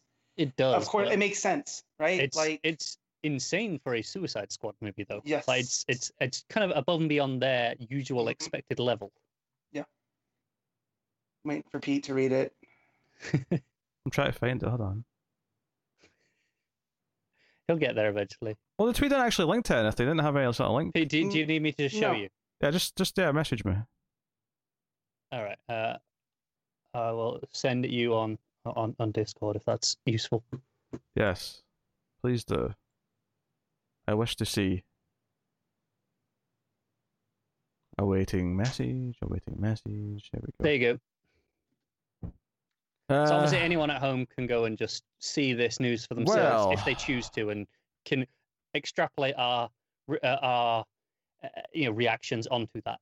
I mean, I imagine it won't be a spoiler for the movie itself once they start having trailers and stuff, but yeah, right now it's really fun. I'm definitely intrigued. I hope it takes some influence from a certain recent run. Yeah. Also, when you look at how big that cast is, things start to make sense. And also, speaking around, and maybe people figure out off of some of these clues, but coming from the guy that did Slither, this villain fits right in. So, yeah. Okay. All right. And I'm glad Matt waited till after we'd done the ratings there, because when I cut this up for YouTube, it's going to be a pain if he keeps interjecting news. As it is right now, you can always just take that slice and edit back onto the end of the first section. I could. That's very true. Mm-hmm. See if he remembers. But there was no real news in that first section, so I wasn't planning on putting that up as an individual thing. Well, now maybe you will. Maybe. Batman 97, James Tynion IV, writing with Jorge Jimenez on the art. And more Joker War, parts 3 here, I believe, is what we're on. And this, more Batman hallucinating, talking to, fake Alfred in his ear, sort of giving up. More punchline stuff as well. The proper introduction to the Clown Hunter. I really like all this opening punchline Clown Hunter stuff. I think that's all excellent. And then the Batman, hallucination stuff is, okay. So, all the hype around Punchline, right? And I still don't have my Hellraiser 3 and whatnot. You'll never get around that. Right. So I wanted to not like this character, but Tynion, with each appearance, he's doing the pacing correctly. I feel like I'm becoming endeared to this villain. Yeah, right? My favorite thing about the punch, I mean, I like her threatening the grunts because they're scared to go through the narrows because of the clown hunter, and I like the scene with the clown hunter like burning them in the Batmobile alive and all that stuff. But a couple of things on that. I love the lettering on Clown Hunter. It's just a different font. Well, it's a little bit smaller, rounder. It's really effective. Well, sure. and it's all lowercase, so it stands out. Also, him calling the gas anti-clown toxin. I thought that was like, man, that's twisted. Like, yeah, you know. Yeah, but what I was trying to say though is what I really like about it is it's actually later in the book. It's a later scene. It's when she goes to Joker. It breaks up in the middle of all the Batman stuff, and you know, she mentioned earlier on that the guy who's going to kill Batman, which made me think because she says who you scared of more? Are you scared of some kid killing grunts, or are you scared of the guy who's going to kill Batman? And it immediately made me go, does she understand the Joker the way she thinks she does, like as well as she thinks she does? Because I don't know if she does. If she truly believes, I mean, maybe this is the change. Maybe this is the time Joker's really going to try and do it. But I don't know. Part of me thinks that she's warped her own idea of what the Joker is in her head. The only way I can buy this is maybe the fact that the Batman is no longer the Batman, right? He's not this myth anymore. He's Bruce Wayne. Maybe that's kind of ruined it a little bit for Joker. He's like, well, I might as well just kill him now. You know, the fun's over. I mean, maybe. I could see that being the angle if they wanted to, but also, maybe Punchline's just wrong. Yeah, I almost think it's more interesting if she's just because she's this like devout like believer of who the Joker is, and she's like this loyal follower. It's actually kind of interesting if she's misplaced like what she thinks he's all about. But the thing I really like though is later on when she's telling him about the Clown Hunter, and she's really pissed about he keeps killing her grunts, and Joker's reaction is like, it's wonderful, this is great news. And she's like, what, we're not going to do anything about it? Well, no, of course we are. Go send some of the heavies in and go and crucify him in front of everyone. But that's chaos. There's chaos happening because we're changing the city. I actually like sometimes conversations with the Joker, especially Joker and his henchmen, don't necessarily they usually go too far. Whatever. I thought this was pitch perfect in terms of just the chaotic, evil, and playful side of Joker and the way he looks at the world differently. And then, of course, I also like Punchline's reaction to Joker implying that it's finally time to maybe kill Harley, and she's like, "Oh." It's like the actual bubble's about effing time, but the art makes it look like she's like a little girl who's just heard she's finally getting the ice cream she wants. It's like such a cross between them. It's great. And I think other writers fall into the trap of making Joker too crazy. But he has to have an idea of what's going on for him to be fully realized. That's why I like the Ledger Joker from Dark Knight, right? Is he's a liar, and he's like, do I look like a guy with a plan? Where he meticulously plans everything out, and so, but he rides that line because then he also, ad-libs as he's going. And here I feel like that tone Tynan really gets with this conversation with Punchline. I also kind of dug when he's just kind of explaining to her, hey, we made a move, so now we wait for him to make his move. And he's a little bit out of it, so it'll take a bit of time. But we wait because that's the game. It's back and forth. That's what I mean about the plan. Like, he has this plan, and he's not afraid to ad-lib if he can. He's like, well, yeah, maybe it's time to kill Batman, but we'll do it in due time, But yeah, so it's I like that. And go ahead, Connor. I'd just say the other reason that Punchline maybe says, the person is about to kill Batman, it's possible she knows that he's not. It's just a threat to scare the goons. Oh, sure. Yeah. But there's a lot of interesting possibilities there with that. Does she eventually break away from Joker, not because she becomes good like Harley, but because she realizes that the Joker's not exactly what she thought he was, and she wants to be her own type of villain that, what she believed to aspire to be in the first place. So I thought all the Joker Punchline stuff in this was actually really good. And it's sometimes we come out of comics going, the Joker stuff's maybe the weakest because they overplay the hand a little bit or whatever. This was not the case here. I actually thought this stuff was the best in the issue. That stuff was fine, like fighting. He does a Daredevil thing where he puts like a blindfold over his eyes because he can't trust his eyes. It's a chance for Jimenez to draw a lot of big like fighting with fire in the background and all that. I'm glad it was Jimenez on art because it looks great. Oh sure, Yeah. Yeah. Trying to get the cover that wasn't, this was very difficult. Because by the time I got to my shop, those were gone. So yeah, that wasn't good. I actually really like the Harley stuff that comes after as well, like her having the sock puppet of Ace the Bat Hound. Yes. Yeah. It's me, Ace the Bat Hound. I don't know, that cracked me up. And then her giving Batman something to drink, be like, hey, this will cleanse your system.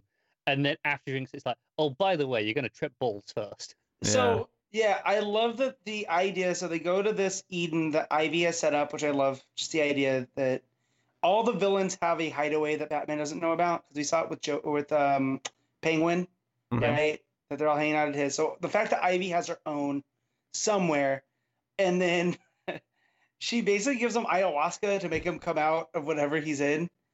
And that cracked me up. Like, yeah. Of course, that's Harley. Trust me, I'm a doctor. The panel of the close to his eye, just widening. That made me actually laugh. Just before I go on for it, because I'm still sitting on this page, when Punchline and Joker are talking, I love the panel when she's talking about Clown Hunter. There's one panel of him in the middle of the page of him blowing up like a truck, presumably one of theirs. I thought the art in that particular panel just looked fantastic. Yeah. With the explosion behind him, it's really good. But so yeah, he trips balls and Harley's head goes Jokerized and then sort of basically falls off, but looks of it, or maybe does like a full like 360 clock kind of motion. To me, it's with Jimenez has like an action thing. It's like it's snapping, reminiscent of Alfred. Yeah. Yeah, makes sense. Yeah. Yeah, that's what I took it as, and again, leave it to tie in to clean up these threads that King left. Well, the final page, of course, is that Alfred's there because he's tripping and he's going to talk to Alfred. And I'm not necessarily sure if I'm excited about the idea of a Vision Quest style issue next time. But I mean, Tynion keeps doing good with this. So at least it's only one issue and not 9. And also, it's not even going to be the full issue because it also says next Harley Quinn versus Punchline round 2. So it's going to be interspersed with some real world action. Yeah. Honestly, Harley vs Punchline, I'm looking forward to it, to be honest. Yeah, me too. Yeah. I know it's taken me years to realize this in comics. Is like, there's certain characters that annoy me, but when you can just enjoy them, in other ways, like normally, like years ago, I would have been annoyed by Harley versus Punchline. They're like, oh, they're just trying to sell. But it's like, well, no, maybe because it's Tynion writing it, or I'm just at a different place where I was like, oh no, that's something I want to see because it's been handled so well, and it's been set up. It made me excited for it because of the first interaction, because of how both of them have and even just like small moments like this one where like Punchline's face when Joker says maybe it's time to finally kill Harley. Those little reactions from both of them separately whenever they talk about the other one has made me excited for the showdown. So it's just good writing, and it doesn't matter who you like or don't like. Good writing is, if it's good enough, can overcome almost anything in terms of that. See Tom Taylor and Jason Todd for example of such. You see, also Tom Taylor. That's a whole different Tom character. Tater Tots. Tom Taylor, yeah. Tom Taylor and Dakin and Wolverine. Same kind of vibes. Tom Tater is really upset because sometimes he gets confused with Tom Ting. So, Matt, what are you gonna give Batman? I'm gonna give this one an 8, and I'm riding high on Jimenez's art here. I really like it. Sure, Cara? Yeah, it's an 8 from me too. Damn it! Stop lighting up with me. See, this is the thing. I want to be a little more positive here, but I feel like I don't know if I want to go to the 8.5 because the Batman, fighting all the Jokers in his head, whatever. It's, that's that kind of. That's what stops it being the 8.5 for me. That 4 or 5 page section. So I'm also going to go with an 8, but I don't like this trend of all three of us having the same rating now, 2 books in a row. Because now it makes my ratings actually mean something. We didn't have the same rating on the last book. Me and Matt had 7.5, and Pete said 7. But they were around the same, I'll be honest, I forgot what we rated the last book. I assumed it was the same. Damn it. I don't remember these things, or I think I remember them, and clearly I don't. All right, Justice League 62. Jeff loved this. Oh, I changed the wrong number. This is your fault for correcting me earlier. Oh, I'm sorry for correcting something you had objectively wrong. Yes, but you made me correct it, and now I swapped the wrong number, so now it was Justice League 62 and Aquaman 51, when it's supposed to be Aquaman 62 and Justice League 51. Alright. Justice League 51, Jeff Loveness writing, with Marcos Santucci. Was that all when I read this? Yes. Okay, it was just me. Alright, good to know. I saw it was a Black Mercy story. I was like, I should read this. And then I just, with fandom stuff popping out, I didn't. Please tell me why I should read it, Pete. Actually, I mean, I also like Loveness's issue of Shazam, which you weren't as hot on, so I mean, it's maybe worth mentioning. But I like the tone this issue has. I mean, it is kind of arguably fluff. I will say one art critique at the very first page is there's this narration, right? We don't know who this narration is all throughout the issue. I mean, maybe we can guess, but it's not like immediately obvious. There's an issue. The first page is like Batman in one panel, Wonder Woman in another panel, Superman in the third panel, and it's meant to be all of them early on in their careers. And Batman's got his kill off for some reason, which is kind of weird that he's on a rooftop with his kill off. But whatever. The problem I have with it though is I think it's meant to be his buzz cut from like 0 year sort of times in terms of desperation. The problem is it looks bald. So I opened this book and went, "Why is Lex Luthor in the bat suit?" was my initial response. Now, I actually think the art generally is quite nice. So this is not like an ongoing art problem. It's just this one panel. He looks bald, so he looks like Lex Luthor. Have we ever seen Lex in the bat suit? Seen him in the super suit, of course. It's probably hammed at some point. I mean, there's been a lot of time to pull from. If people are listening to this and you find that, you let me know, please. Yeah. Also, I didn't realize Connor left because I started looking at Japanese folklore stuff. And I was like, he's just being very quiet. He's gone from the panel. So yes, he's gone. But yeah. So nice little touch though is that so there's a couple of pages of that just talking about who these characters are, and this narration keeps going, and it kind of starts to focus in on Batman a little bit by basically talking about Batman being scared of endings, and he's always scared of where things are going to go. But even though this is a little 2-issue fill-in, it does actually pick up from where the last one left off in the sense that they're on their way back to Earth in a spaceship. So it actually does kind of try to have some sense of continuity. Even though editorial did their job. Yeah. Even though tonally it feels completely different. And for the better, I would say. I kind of like the feeling of this one. And the art, for the most part, is quite nice. The flashbacks have kind of a more washed out look to them, which is not a unique idea, but it works quite well. It shows kind of a progression of the Trinity through the years and where they all are now, which is Superman revealing his identity, and the narration's kind of questioning, like, Batman, are you tempted by this? Do you wish you could be honest and do this? But when they come through warp drive or whatever they call it in DC, continuity, they're not at Earth. They're expecting to be at Earth and they're not there. They're somewhere else. There's like lots of ships that have been destroyed floating around the planet. They go there to check out what's going on, and there's this sort of creepy forest. And they basically find a giant Black Mercy. It's like a giant tree trunk, and there's like vines everywhere. It's like, and I think they actually kind of technically reference this could be referencing any Black Mercy story really, but I think they're referencing that first arc of Trinity from Early Rebirth. Where Superman or one of them says something to the effect of, "Oh, we dealt with a Black Mercy a few years ago, but it was small, and this is huge. Don't let it touch you." But of course, one by one, it starts like grabbing them and sort of entombing them in the vines and all the rest of it.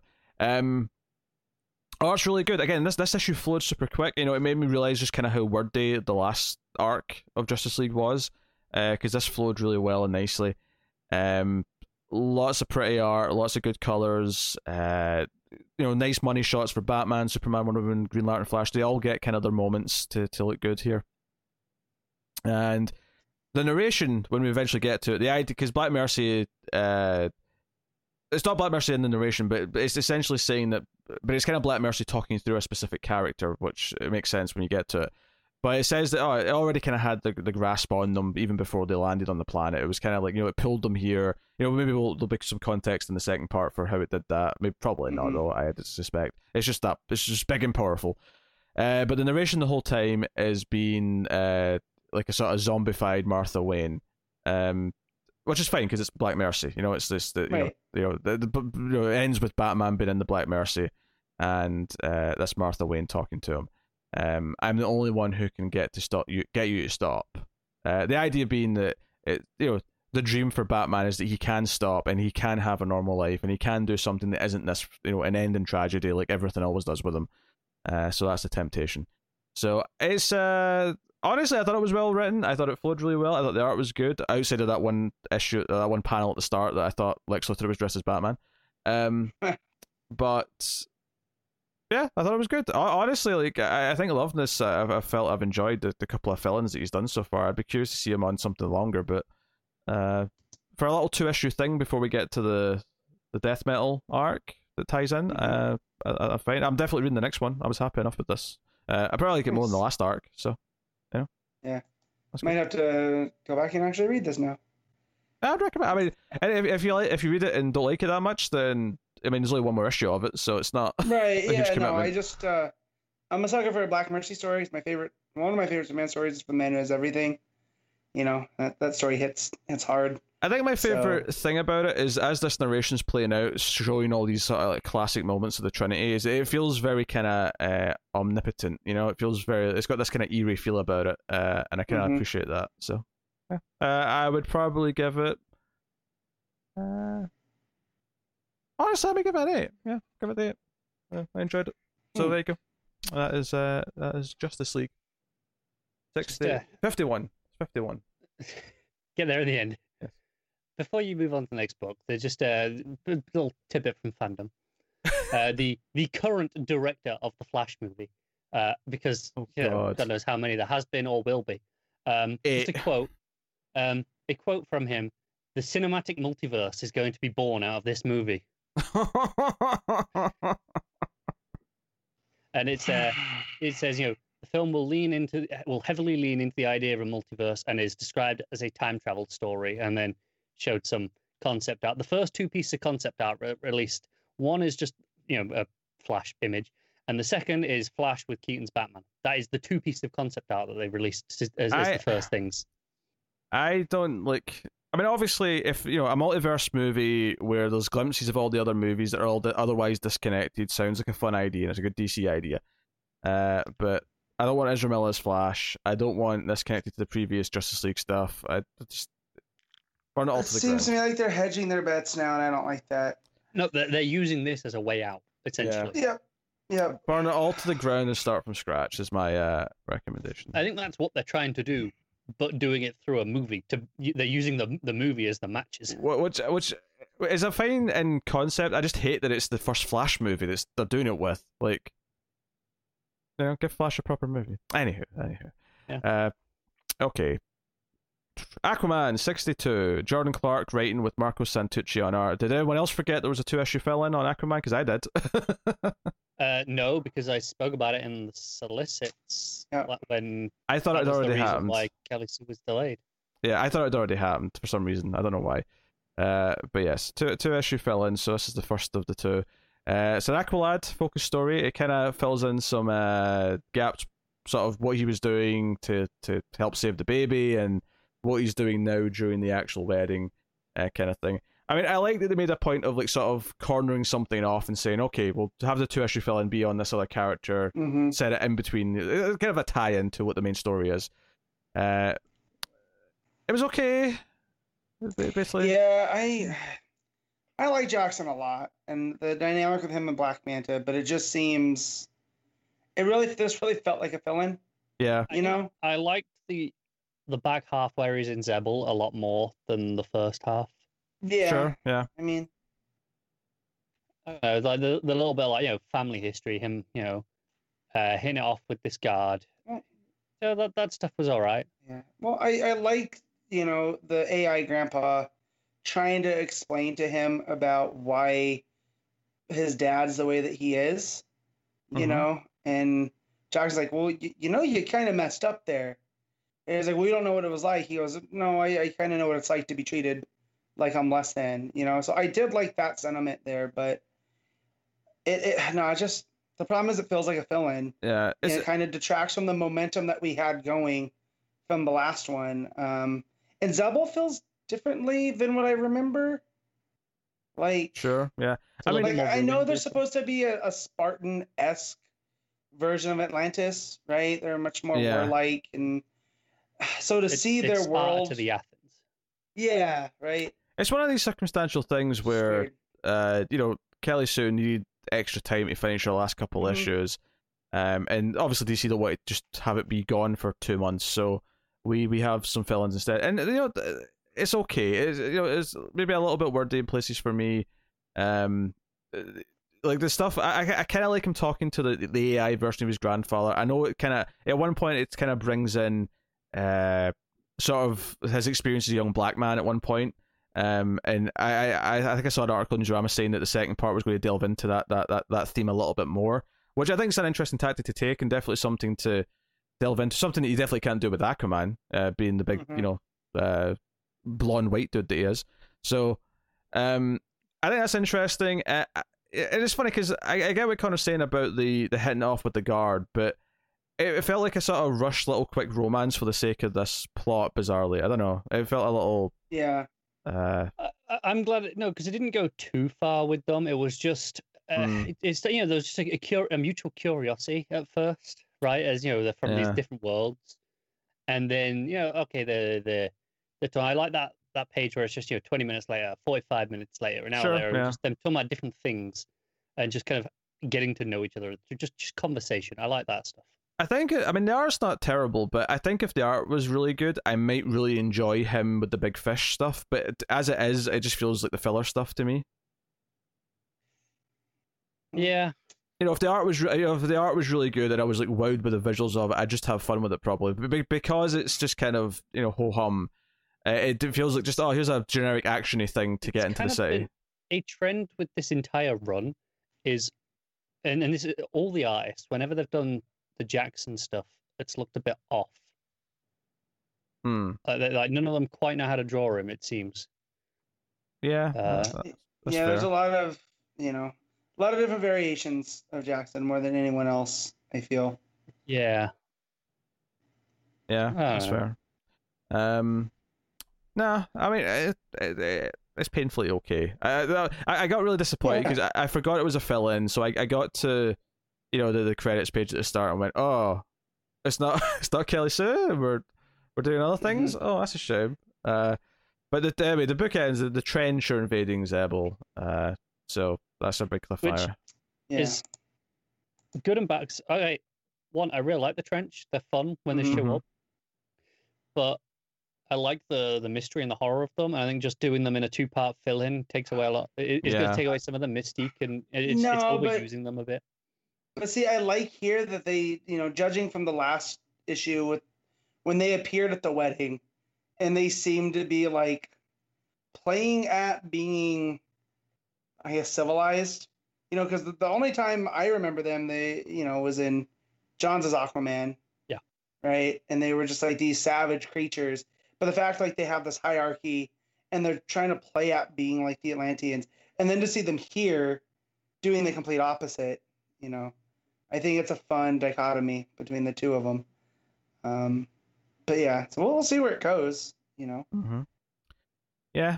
I don't have a whole lot to say on it. It was kind of, I had this, I read the guidebook and Justice League first, thinking that the guidebook, because I didn't know what that was going to be like. I thought this might be, and it's longer, this might be a slog, and it surprisingly wasn't, which is nice. And Justice League ended up being quite enjoyable, so I was going, oh, that's quite good. I specifically left Aquaman and Batman to last because they felt like the more surefire things. So when I got to Aquaman, it wasn't Kelly Sue. I was like, oh, maybe I should have gotten this out of the way first. So yeah, that's what it is. Matt, what do you give it, Aquaman 62? I'm gonna give this a 7. Okay, Connor. Finally, we diverge. It's a 6 for me. Yeah, I'm probably more in the 6 territory with this one, I think. So all right. There you go. Now I feel better. Back to usual, Matt, overrating things. I know. Yep. So that will take me on to a Patreon book. So every month, patreon.com/MailFuzzTV. Our patrons, one of the higher tiers, can make me or Connor read a book. It can be an old book, it can be a non-DC book, and hell, it can even be a book that the all two of us are reading and they force Connor to read too sometimes. More on that next week. More on that next week. But yes, so I'm going to read American Vampire issue 9 here, and I'm actually still one month behind on these. I keep meaning to fit an extra one in, And I almost did both of them this week, but I felt that would be cheating because I would inherently talk about each one less because if I bundled them together. So I made a conscious choice not to do that. So I wasn't skimping on the actual time spent talking about them. I don't want Tyler to feel like I'm shortchanging him there. But this is issue 9. This is the end of the second arc, in American Vampire, with Cash. And the cliffhanger at the end of the last issue, of course, was that Cash's father was the monstrous vampire that was killing people. Mm-hmm. But notably, I assumed that he'd been turned, or he wasn't killed, or what. It turns out he was already his entire life he was this vampire. Yeah, he's like 900 years old. Yeah, I think 700. 700 was the exact number given. It's been a while since I read this. Yeah. I'd forgotten this. So this was really interesting getting into this. And I think really poignant starting with a flashback of how his father adopted him. He was on this orphan train where they'd get off and offer people like orphans at the train stations, which really old-timey. Mm-hmm. And no one picks him, but then the sheriff comes in and says, "Hey, I'll take this kid. Let's deputize him." And it's a really sweet scene. And it's kind of a perfect thing because it's one of those things where it'd been a few weeks, maybe a month since I'd read the last issue, and as often with comic books, I'm just kind of remembering what the last one ended with, and it was this kind of slow realization as I was reading this opening scene that the last one ended with him being the monster. I'm like, oh, this is actually really bittersweet that I'm remembering what happened.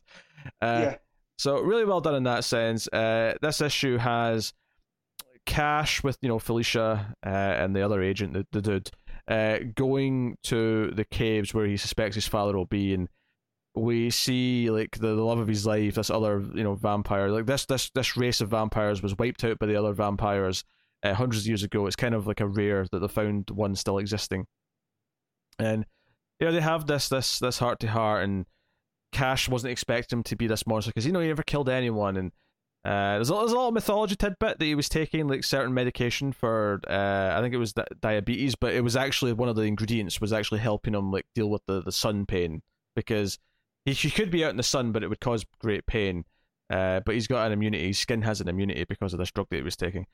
But all the vampires that have been investing in the dam and in Vegas show up and want to kill Cash's father. And of course, Cash isn't happy with this. The agents have snuck in, and Skinner shows up, of course, and Skinner helps fight these other vampires. Gorgeous action, obviously. Albuquerque's arcs going nuts. It was worth mentioning the first few pages weren't Albuquerque. I can't remember who it was. I'll get to that in the end because the credits at the end.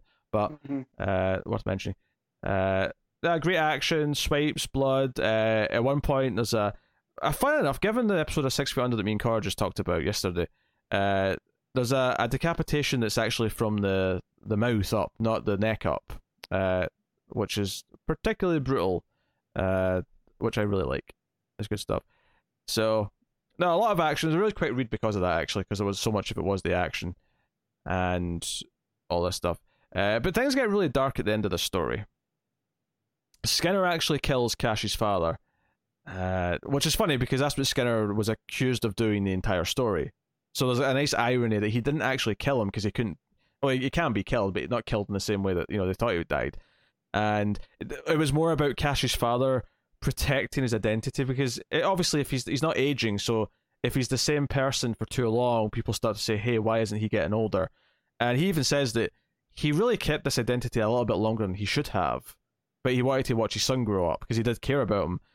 But ultimately, he was at the point where he'd been this character now for like 30, 40 years without aging. So he kind of had to, fake his death and go into hiding and, maybe pop up somewhere else with a new identity. So this is the sort of thing you see in a lot of stories. I mean, I did a Twilight Zone episode just from season 1 of the classic show that has kind of a similar idea in the plot, where it's this immortal guy who has to keep changing his name and moving around so no one suspects anything. Starring the actor who was in the original Invasion of the Body Snatchers, if I remember correctly. But yeah, it's good. So yeah, the big ending though is that actually no, there's a detail here we can't overlook is that one of them tries to bite Felicia Book and like rescinds in horror and says, "Oh God, what are you?"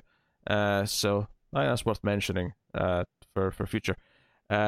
Definitely not the last we've seen of her. I'm positive I remember a bit more of her. She also feels important. It's kind of a big thing. The last name Book is very important in of course, yeah. from what I remember. So even if it's not her, that legacy, she'll play into. So, yeah. So they go after Skinner, Cash and Felicia. She's got obviously a special gun, or the gun's not special, but the bullets are special.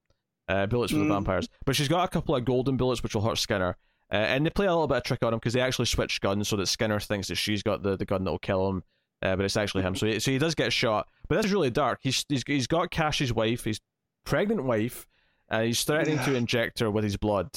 And the dark ending here is that you don't really know for sure, like, if he really gets to do it or not before he gets shot. But the epilogue stuff, which is super dark, Skinner does get away. He's pulled out the bullet. Felicia's sort of standing there.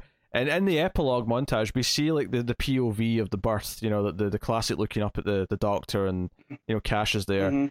And it sounds really dark. And the last page of the story is Cash like wandering with a sort of sack over his back, with clearly a child who is also a monster in his sack. It's clearly some sort of vampire-esque monster. The exact makeup of it, I mean, is open for debate, but we'll see. Yep. And I'm assuming Matt's remembering, because I don't remember. No, I know, because I talked to Snyder about this. Oh, really? Book signed. Yeah, because I told him how much I enjoyed that arc, being, born and raised here, and it was set there during the 20s and stuff. And he had said at the time, as before Second Cycle came out, he had a lot more planned for those characters going forward and whatnot. And of course, I don't want to spoil this for people that don't know, right? So more stuff happens with Cash down the line and stuff. So yeah, it's worth mentioning at the end, he's actually walking in the snow. He's in Colorado, and he's not in Vegas anymore. Yeah, and I think that's a really interesting, like, obviously, image shift, because obviously everything that's so far in this story has all been desert and oranges and yellows and whatever, and we have this white. It actually, do you give me vibes off at the end when he's walking? Not in tone or anything, but just the visual, and I guess because of the time period as well, because it's relatively close to when it was made. But it was giving me Invisible Man vibes. The original Invisible Man, there's a lot of him wandering in the snow. So just him walking around with a sack in the snow was giving me Invisible Man vibes of all things. But that last panel is great when you just see like the two eyes in the darkness of the sack. It looks really good. Yeah. It's really good stuff.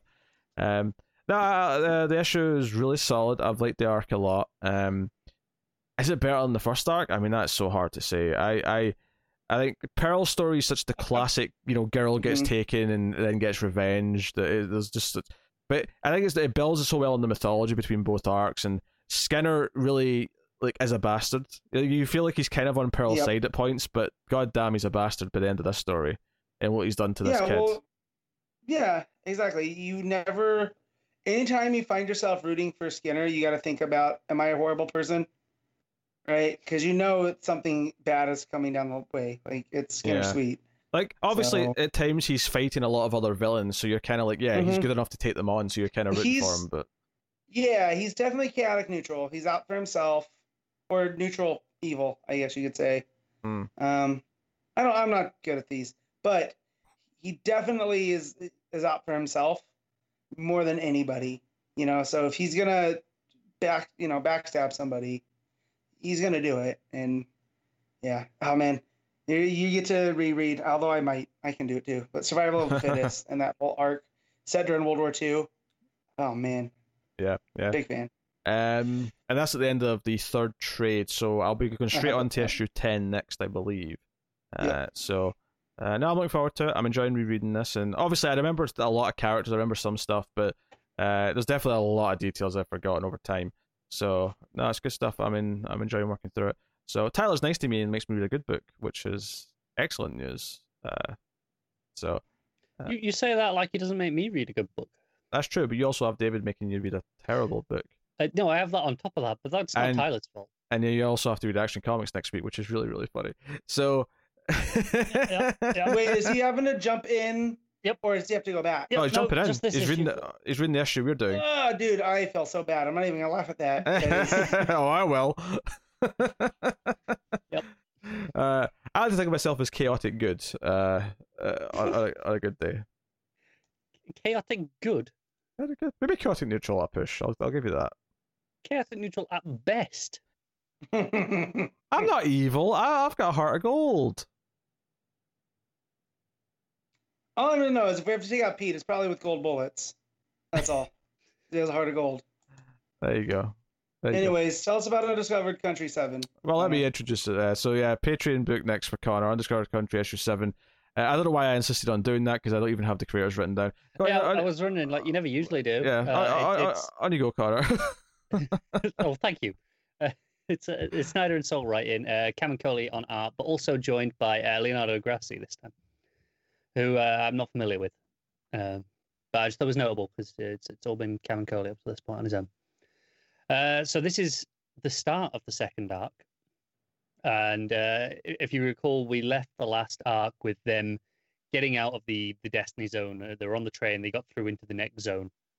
And Dr. Elgin, the old I want you soldier guy that's been kind of guiding them, died. That was the end of the last arc. He got shot as they were going through the tunnels. And this issue actually opens with a flashback to 21 years ago. And this is kind of a lot about the history of this current state of America. This is Elgin as a younger man, along with the Graves parents, both doctors.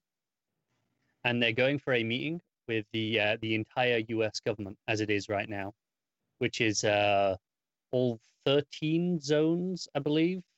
Out of the 13 United Sovereign Territories, 7 zones are present so far. So that's what we got here for the meeting. And then representatives for others going to show up. You got Destiny, Unity, Valor, Conquest, Capital, and Bounty, the 7 that it lists as the zones. But again, this is just setting up just what this world is right now. And Elgin's here to basically complain because Elgin and the Graves represent Aurora.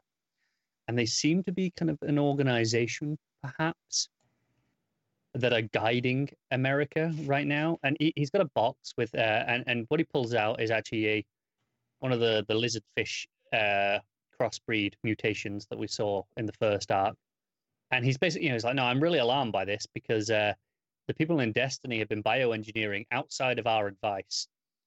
And they kind of hit back going, that's the whole point of this America right now is, each of the 13 zones gets complete autonomy. There is, federalism is completely dead. We do whatever we want. No regulation, little to no regulation, no taxation, no gun laws, and no zone unity. So it's a whole wild world right now. Is kind of the idea, and the implication is Aurora pushed for this. They started it. This was their idea, but now Elgin's kind of getting worried. Things are going too far. And he's worried about Zone Bounty's cyclotronic generators. And, they're experimenting with them and they're going off books and pushing them further than they are. And he warns that if this goes wrong, something could go wrong with time itself, which is obviously clearly something does go wrong because time itself has been very screwed up in the first arc. There's kind of been a lot of the setting. This is like the first, 8-9 pages of the book. And it's all just this backstory. And it's probably my favorite part of the issue. It's absolutely fascinating stuff. Just the history of this world and just kind of the ideas they're playing at, and the root problems with America is kind of what this book is looking at, and it's so interesting. But then we do cut back to the main cast for the rest of the issue. They're on the train. Elgin, a couple others, lying dead. And they gotta keep going. The journalist talks to the Graves store. It's like, hey, I know you felt like I shouldn't have stabbed you with that cure for the sky disease, but I just did what I felt like was necessary. But I'm sorry. And she's like, it's all right. I guess I'm alive. I can't really be too mad. And when she hands the journalist hands her a journal of some sorts, it seems to be. It's a little pocketbook, notebook, one of the ring binder ones that flips over, like a journalist pad that you'd see, actually. And she says she found it on Sam's body, so I think she'd want you or Daniel to have it. So the strong implication is that this is from their parents. But we don't actually see what it is or what's in it. but it should be interesting. But they get out of the tunnel, they're on the train, and they're in the new zone. I'm not sure what zone this is off the top of my head. I don't remember. I don't know if they know. I actually know. I think it was on the map last time, though, to be honest.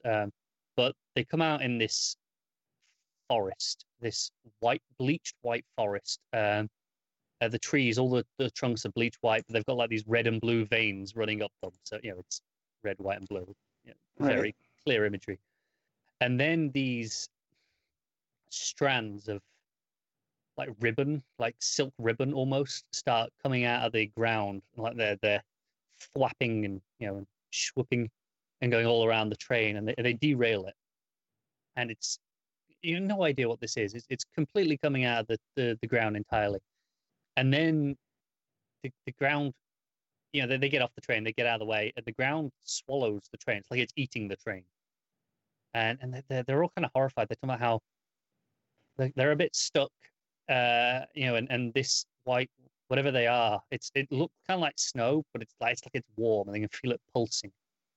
And it's like, what the hell are they in? I'm kind of getting, it almost feels kind of spider silky. It's kind of the impression I'm getting, but on a huge scale.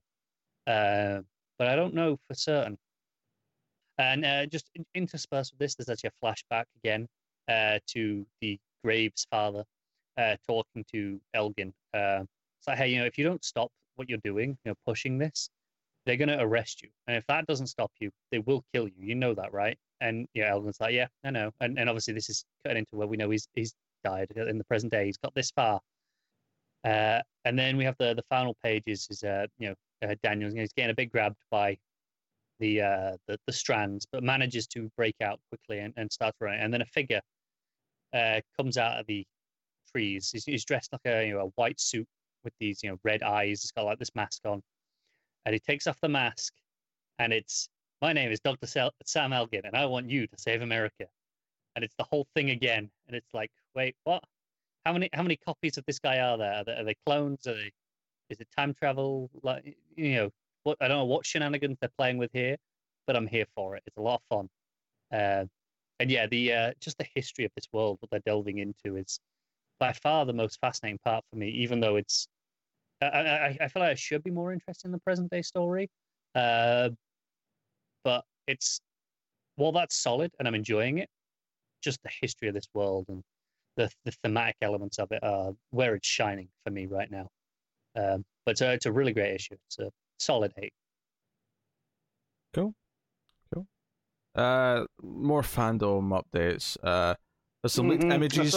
There's some leaked images from the Batman trailer, and I have to laugh because his hair in one of them looks like Tobey Maguire from Spider-Man 3 when he's all symbiote, like crazy emo. And I'm sure it's just a bad image, just that like a bad still taken from the middle of a moment, but still, it's kind of funny. Yeah, we had the Suicide Squad roll call. Yeah, the Harley Quinn costume is easily the best one they've had in the movie.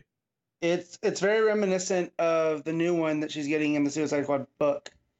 It looks a lot like the recent Injustice 2 costume, I think. Yeah, the kind of the leather outfit.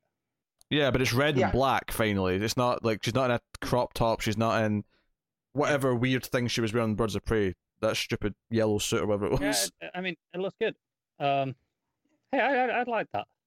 Me too. I just, with Birds, it felt like very incidental that she was just wearing what she had. This feels more, It's an actual costume as opposed to, saying, in Birds, it was just what she had lying around. And, it's just every day, and that's kind of what that movie was.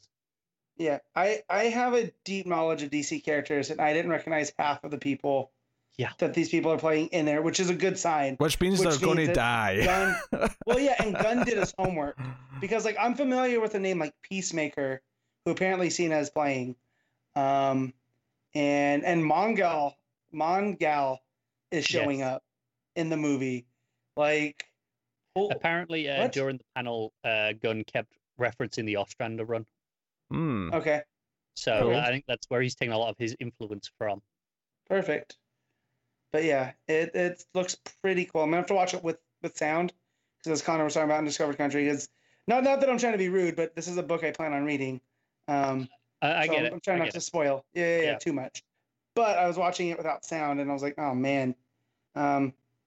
And yeah. Yeah. Nathan Fillion's playing someone called TDK, who for the life of me I can't figure out. It's clearly The Dark Knight. Yeah, right. Mm-hmm. So yeah. But yeah. Yeah. Okay. So I assume we'll have actually more juicy stuff to talk about next week. But yeah. So we'll get to the part of the show then where we pick our favorites of the week, favorite panel / moment, favorite cover, favorite art, top 5 books. Although in this case it's only going to be top 4 or 3, depending on how many you read. So yes, we'll start off with best panel / moment, Matt, if you want to take us away. So mine's from the Ivy story in right Shocker. Is it the Mad Max panel? It's the Mad Max panel. There you go. It's fantastic. It's you have the contrasting colors and just she's this bright green against the yellow, and there's a lot of negative space. It looks great. That's fair, Connor. Yeah, mine is also that. I mean, Damn it. I could have been tempted, but just for the sake of being different, let me go elsewhere here. The only other thing that even came close this week wasn't even a DC book for me. So sure, you know. Well, I'm not going to pick American Vampire as much as it was temptation. Oh no, I mean it wasn't even something on this. It was a page in Once and Future which did a homage to a movie that it referenced it in the dialogue early in the issue, and it was like, okay, whatever. And then they did a big visual gag with it later that made me laugh very loudly at 1 a.m. in the morning. Mm-hmm. I don't know why I said it like that. That was weird. So now I will go with the look on Punchline's face when Joker says maybe it's time to kill Harley, because I thought that was a really standout moment. I mean, really, it's the Ivy panel, but I'm just being different. So yes, cool. Best cover of the week. I'll dive in here first. A couple of good variants this week. Aquaman's is pretty nifty. Justice League is pretty nifty, but I have to go with the Mattina Batman one, which, to be honest, Mattina, when he does Batman covers, tends to have a good chance of winning for me. But it says a lot that the Mattina Batman cover is my 4th choice this week. Oh. Okay, go on. I mean, out of the others, I mean, I'm trying to narrow it down. So, like, it's the Justice League variant, the Aquaman variant, or the guidebook variant. The Dodson's cover is fantastic. The Mattina one is good, but it's okay. It's par for the course for Mattina. It's just it's good. I think I'll go with the Justice League one. I like Darrington. All right, Matt. Yeah, mine's the guidebook Dodson's. I can't get enough Dodson's this week, so I read Adventure Man, and everything was great. I really need to read that, don't I? Yes, you do. It's so good. Well, I got to read the 3rd issue, but when I was looking through the variants, I was like, oh, okay, well, this looks great.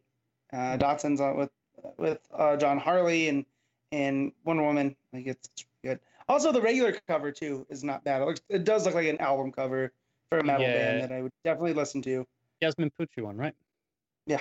Yeah, we did a lot of the deceased variants. All right, Matt, what's your cover? The cover's the guidebook variant, the Dodson's. Sure. All right, then best art of the week. Connor can start us off. I mean, it's a bit unfair because Dark Knight. Screw it, I'll go with Dark Knight's guidebook. I like all of them. Some more than others, but I think all of them outshine. Batman is very good. Aquaman, I don't think really holds up to the other 2 choices here for me. But I think Dark Knight, the guidebook, I think it has enough in there that and no one's bad that it drags it below Batman. Yeah. Yeah, Batman's pretty great, and the guidebook's also pretty. And I actually think Justice League, Robson Rocha, of course. So you've seen his work, you know what he's like. I think for the most part, it's really good as well.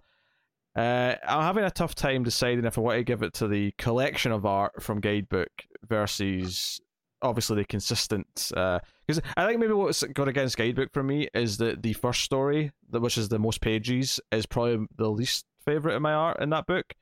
So I think based on that, I'm going to go with Batman. But it's an awkward choice, to be honest. Matt, what are you giving? I'm going with Jimenez. I mean, you guys have already said what I was going to say about the guidebook, that it is a very nice collection. But it is, they're all different. I mean, Cloonan's was up there, so was the Passarin and the Ivy story. But Jimenez and what he does with the facial expressions with Joker and Punchline and Bruce and Harley. Like it really is a storytelling key there. Like he's working just as hard as Tynion is with the words. So yeah. Yep. All right, top books of the week then, Matt, go. So number 1 is Batman, which weird. Number 2 is, I gotta relook try to remember myself. Oh, number 2 is the Guidebook, and number 3 is Aquaman. That's only 3 books. There you go. Connor. Same order. All right, fair enough. My number 1 is that's actually quite tough for me between Batman and Justice League, which is a nice thing in a way, but it's kind of weird. I'll probably go Batman, Justice League, Guidebook, and then Aquaman's in last place. Just kind of, to be honest, the top 3 though were all they're reasonably close. So cool. I mean, for a small week, I guess it's nice to have a couple of solid things to talk about. This is where I'll tell you though what's coming next week on the show. Along with whatever news we get from fandom now that we're wrapping up the show, because we don't really have time for any more. I mean, unless there's something that breaks immediately. But coming next week from DC Comics is Detective Comics 1026. Obviously, we've not been doing that, but we will be looking at 1027 because that's a big special issue with lots of stories in it. So that's coming soon. But the Flash 760 is out next week. Action Comics 1024, which all 3 of us will be reading. Yes, I will be jumping into the House of Kent Part 3. Buddy, I'm sorry. I'm not. Wonder Woman 761's coming out. Red Hood Outlaw 48. Batgirl 48. Teen Titans Annual number 2. Batman 3 Jokers issue 1, of course, kind of been the big main event of the week. Justice League Dark 25. Batman Superman 11. Batman Beyond 46. John Constantine Hellblazer issue 9. The Question, The Deaths of Vic Sage issue 4. Also really looking forward to that. Legion of Superheroes issue 8. Suicide Squad issue 8. So always a exciting Tom Taylor book's coming out. Plunge issue 6, the final issue. Or is that 7 issues? That may be 7. I think it's just Plunge is 6. Plunge is 6. Okay, so that's the last issue of that. That's cool. Yep, last issue. And then obviously a little bit more tangential these ones, but I'll just mention Books of Magic 22, The Last God issue 8, and Amethyst issue 5 are also coming out. So very cool. So bigger week next week. We've got plenty to talk about, which is nice. So no questions, I guess is what I'm saying. We've got like 10 books between us plus news, and some of those books are meaty sized. Oh yeah, Three Jokers is going to be a conversation. No doubt about that. So, and hell, even getting a Jeff Johns comics a bit of a special occasion now these days. Yeah. Very much so. So that's cool. So we'll see you next time for that. I will take this time to thank our Patreon producers for the month of August. So thank you to Alison M. Fordyce, Tyler Hess, Cindy Palisades, David Sharp, Boardnow, Zammer Jammer, Al Tribesman, Christopher Moy, and Brett Williams. You're all Patreon producers, so thank you very much. That last one in particular, Brett Williams, is the one who's making Connor read Action Comics, so he's my favourite. Don't know what he's getting out of that, but that tone right there. Pete's favorite. That's what it is. He has to be my favorite. Do you really want that though? Like that is like being a really shitty teacher's pet. I think you underestimate my stature amongst the Male Fuzz TV community. I underestimate nothing. All right. So, yes, if you want to be supporters, of course, of Patreon, you don't have to be a Patreon producer. You can support us for as little as $1 per month and get some exclusives for your trouble. At the $5 tier in particular, you get early access to Comics from the Multiverse and Previously in the Multiverse, the show where me and Connor talk about old DC comic runs. You get those 1 day early on Patreon, so please go and have a look and see if you're interested in helping keeping all the content coming. You can support us for free, of course, though, if you're on YouTube by hitting the like button. It helps us out a lot and more people will find us that way. Same idea if you're on iTunes or wherever, you can rate the podcast and give us a review, give us a 5-star review, more people will find us. And obviously share us on Twitter, things like that. You can get us on Twitter, of course, at DC Comics Podcast for updates and all sorts. So go and have a look at that. But otherwise, that's pretty much all the things that I have to promote. I'll just say that The Boys Season 2 is coming soon, and me and Connor will be reviewing that on MaleFuzz TV, the YouTube channel, if you listen to the podcast version. Sounded like you said The Boys Season 2, and I was like, what did I miss? No, The Boys. Amazon Prime's The Boys. Yeah. Based on the comic book by Garth Ennis. We have also been reviewing Umbrella Academy. Yeah, that's almost done. We've got I mean, episode 9 review started to go out, but we've recorded that, so just 10 for us to review now. But that'll be done very shortly. And if you want the audio podcast version of those, there is the Almost Cancelled TV audio podcast, where all of the TV reviews that me and Connor do go on as an audio feed, so you can get that there too, if you're interested. But yeah, there you go. That is everything. That's been episode 215 of Comics from the Multiverse. So join us for the Fandom Fallout edition next week, and let's get a ring to it. I mean, just be the title next week, to be honest. Watch there be nothing. Well, I know there might be. Like, literally all the things we've had so far, outside of the actual trailer for the Batman, which I'm sure we'll talk about, like, that might be it, depending. But thank you very much, once again, for watching or listening. We always appreciate it. Keep reading DC Comics, and remember to never get lost in the Speed Force. Go Knights, go. Right, Connor? Hell yeah.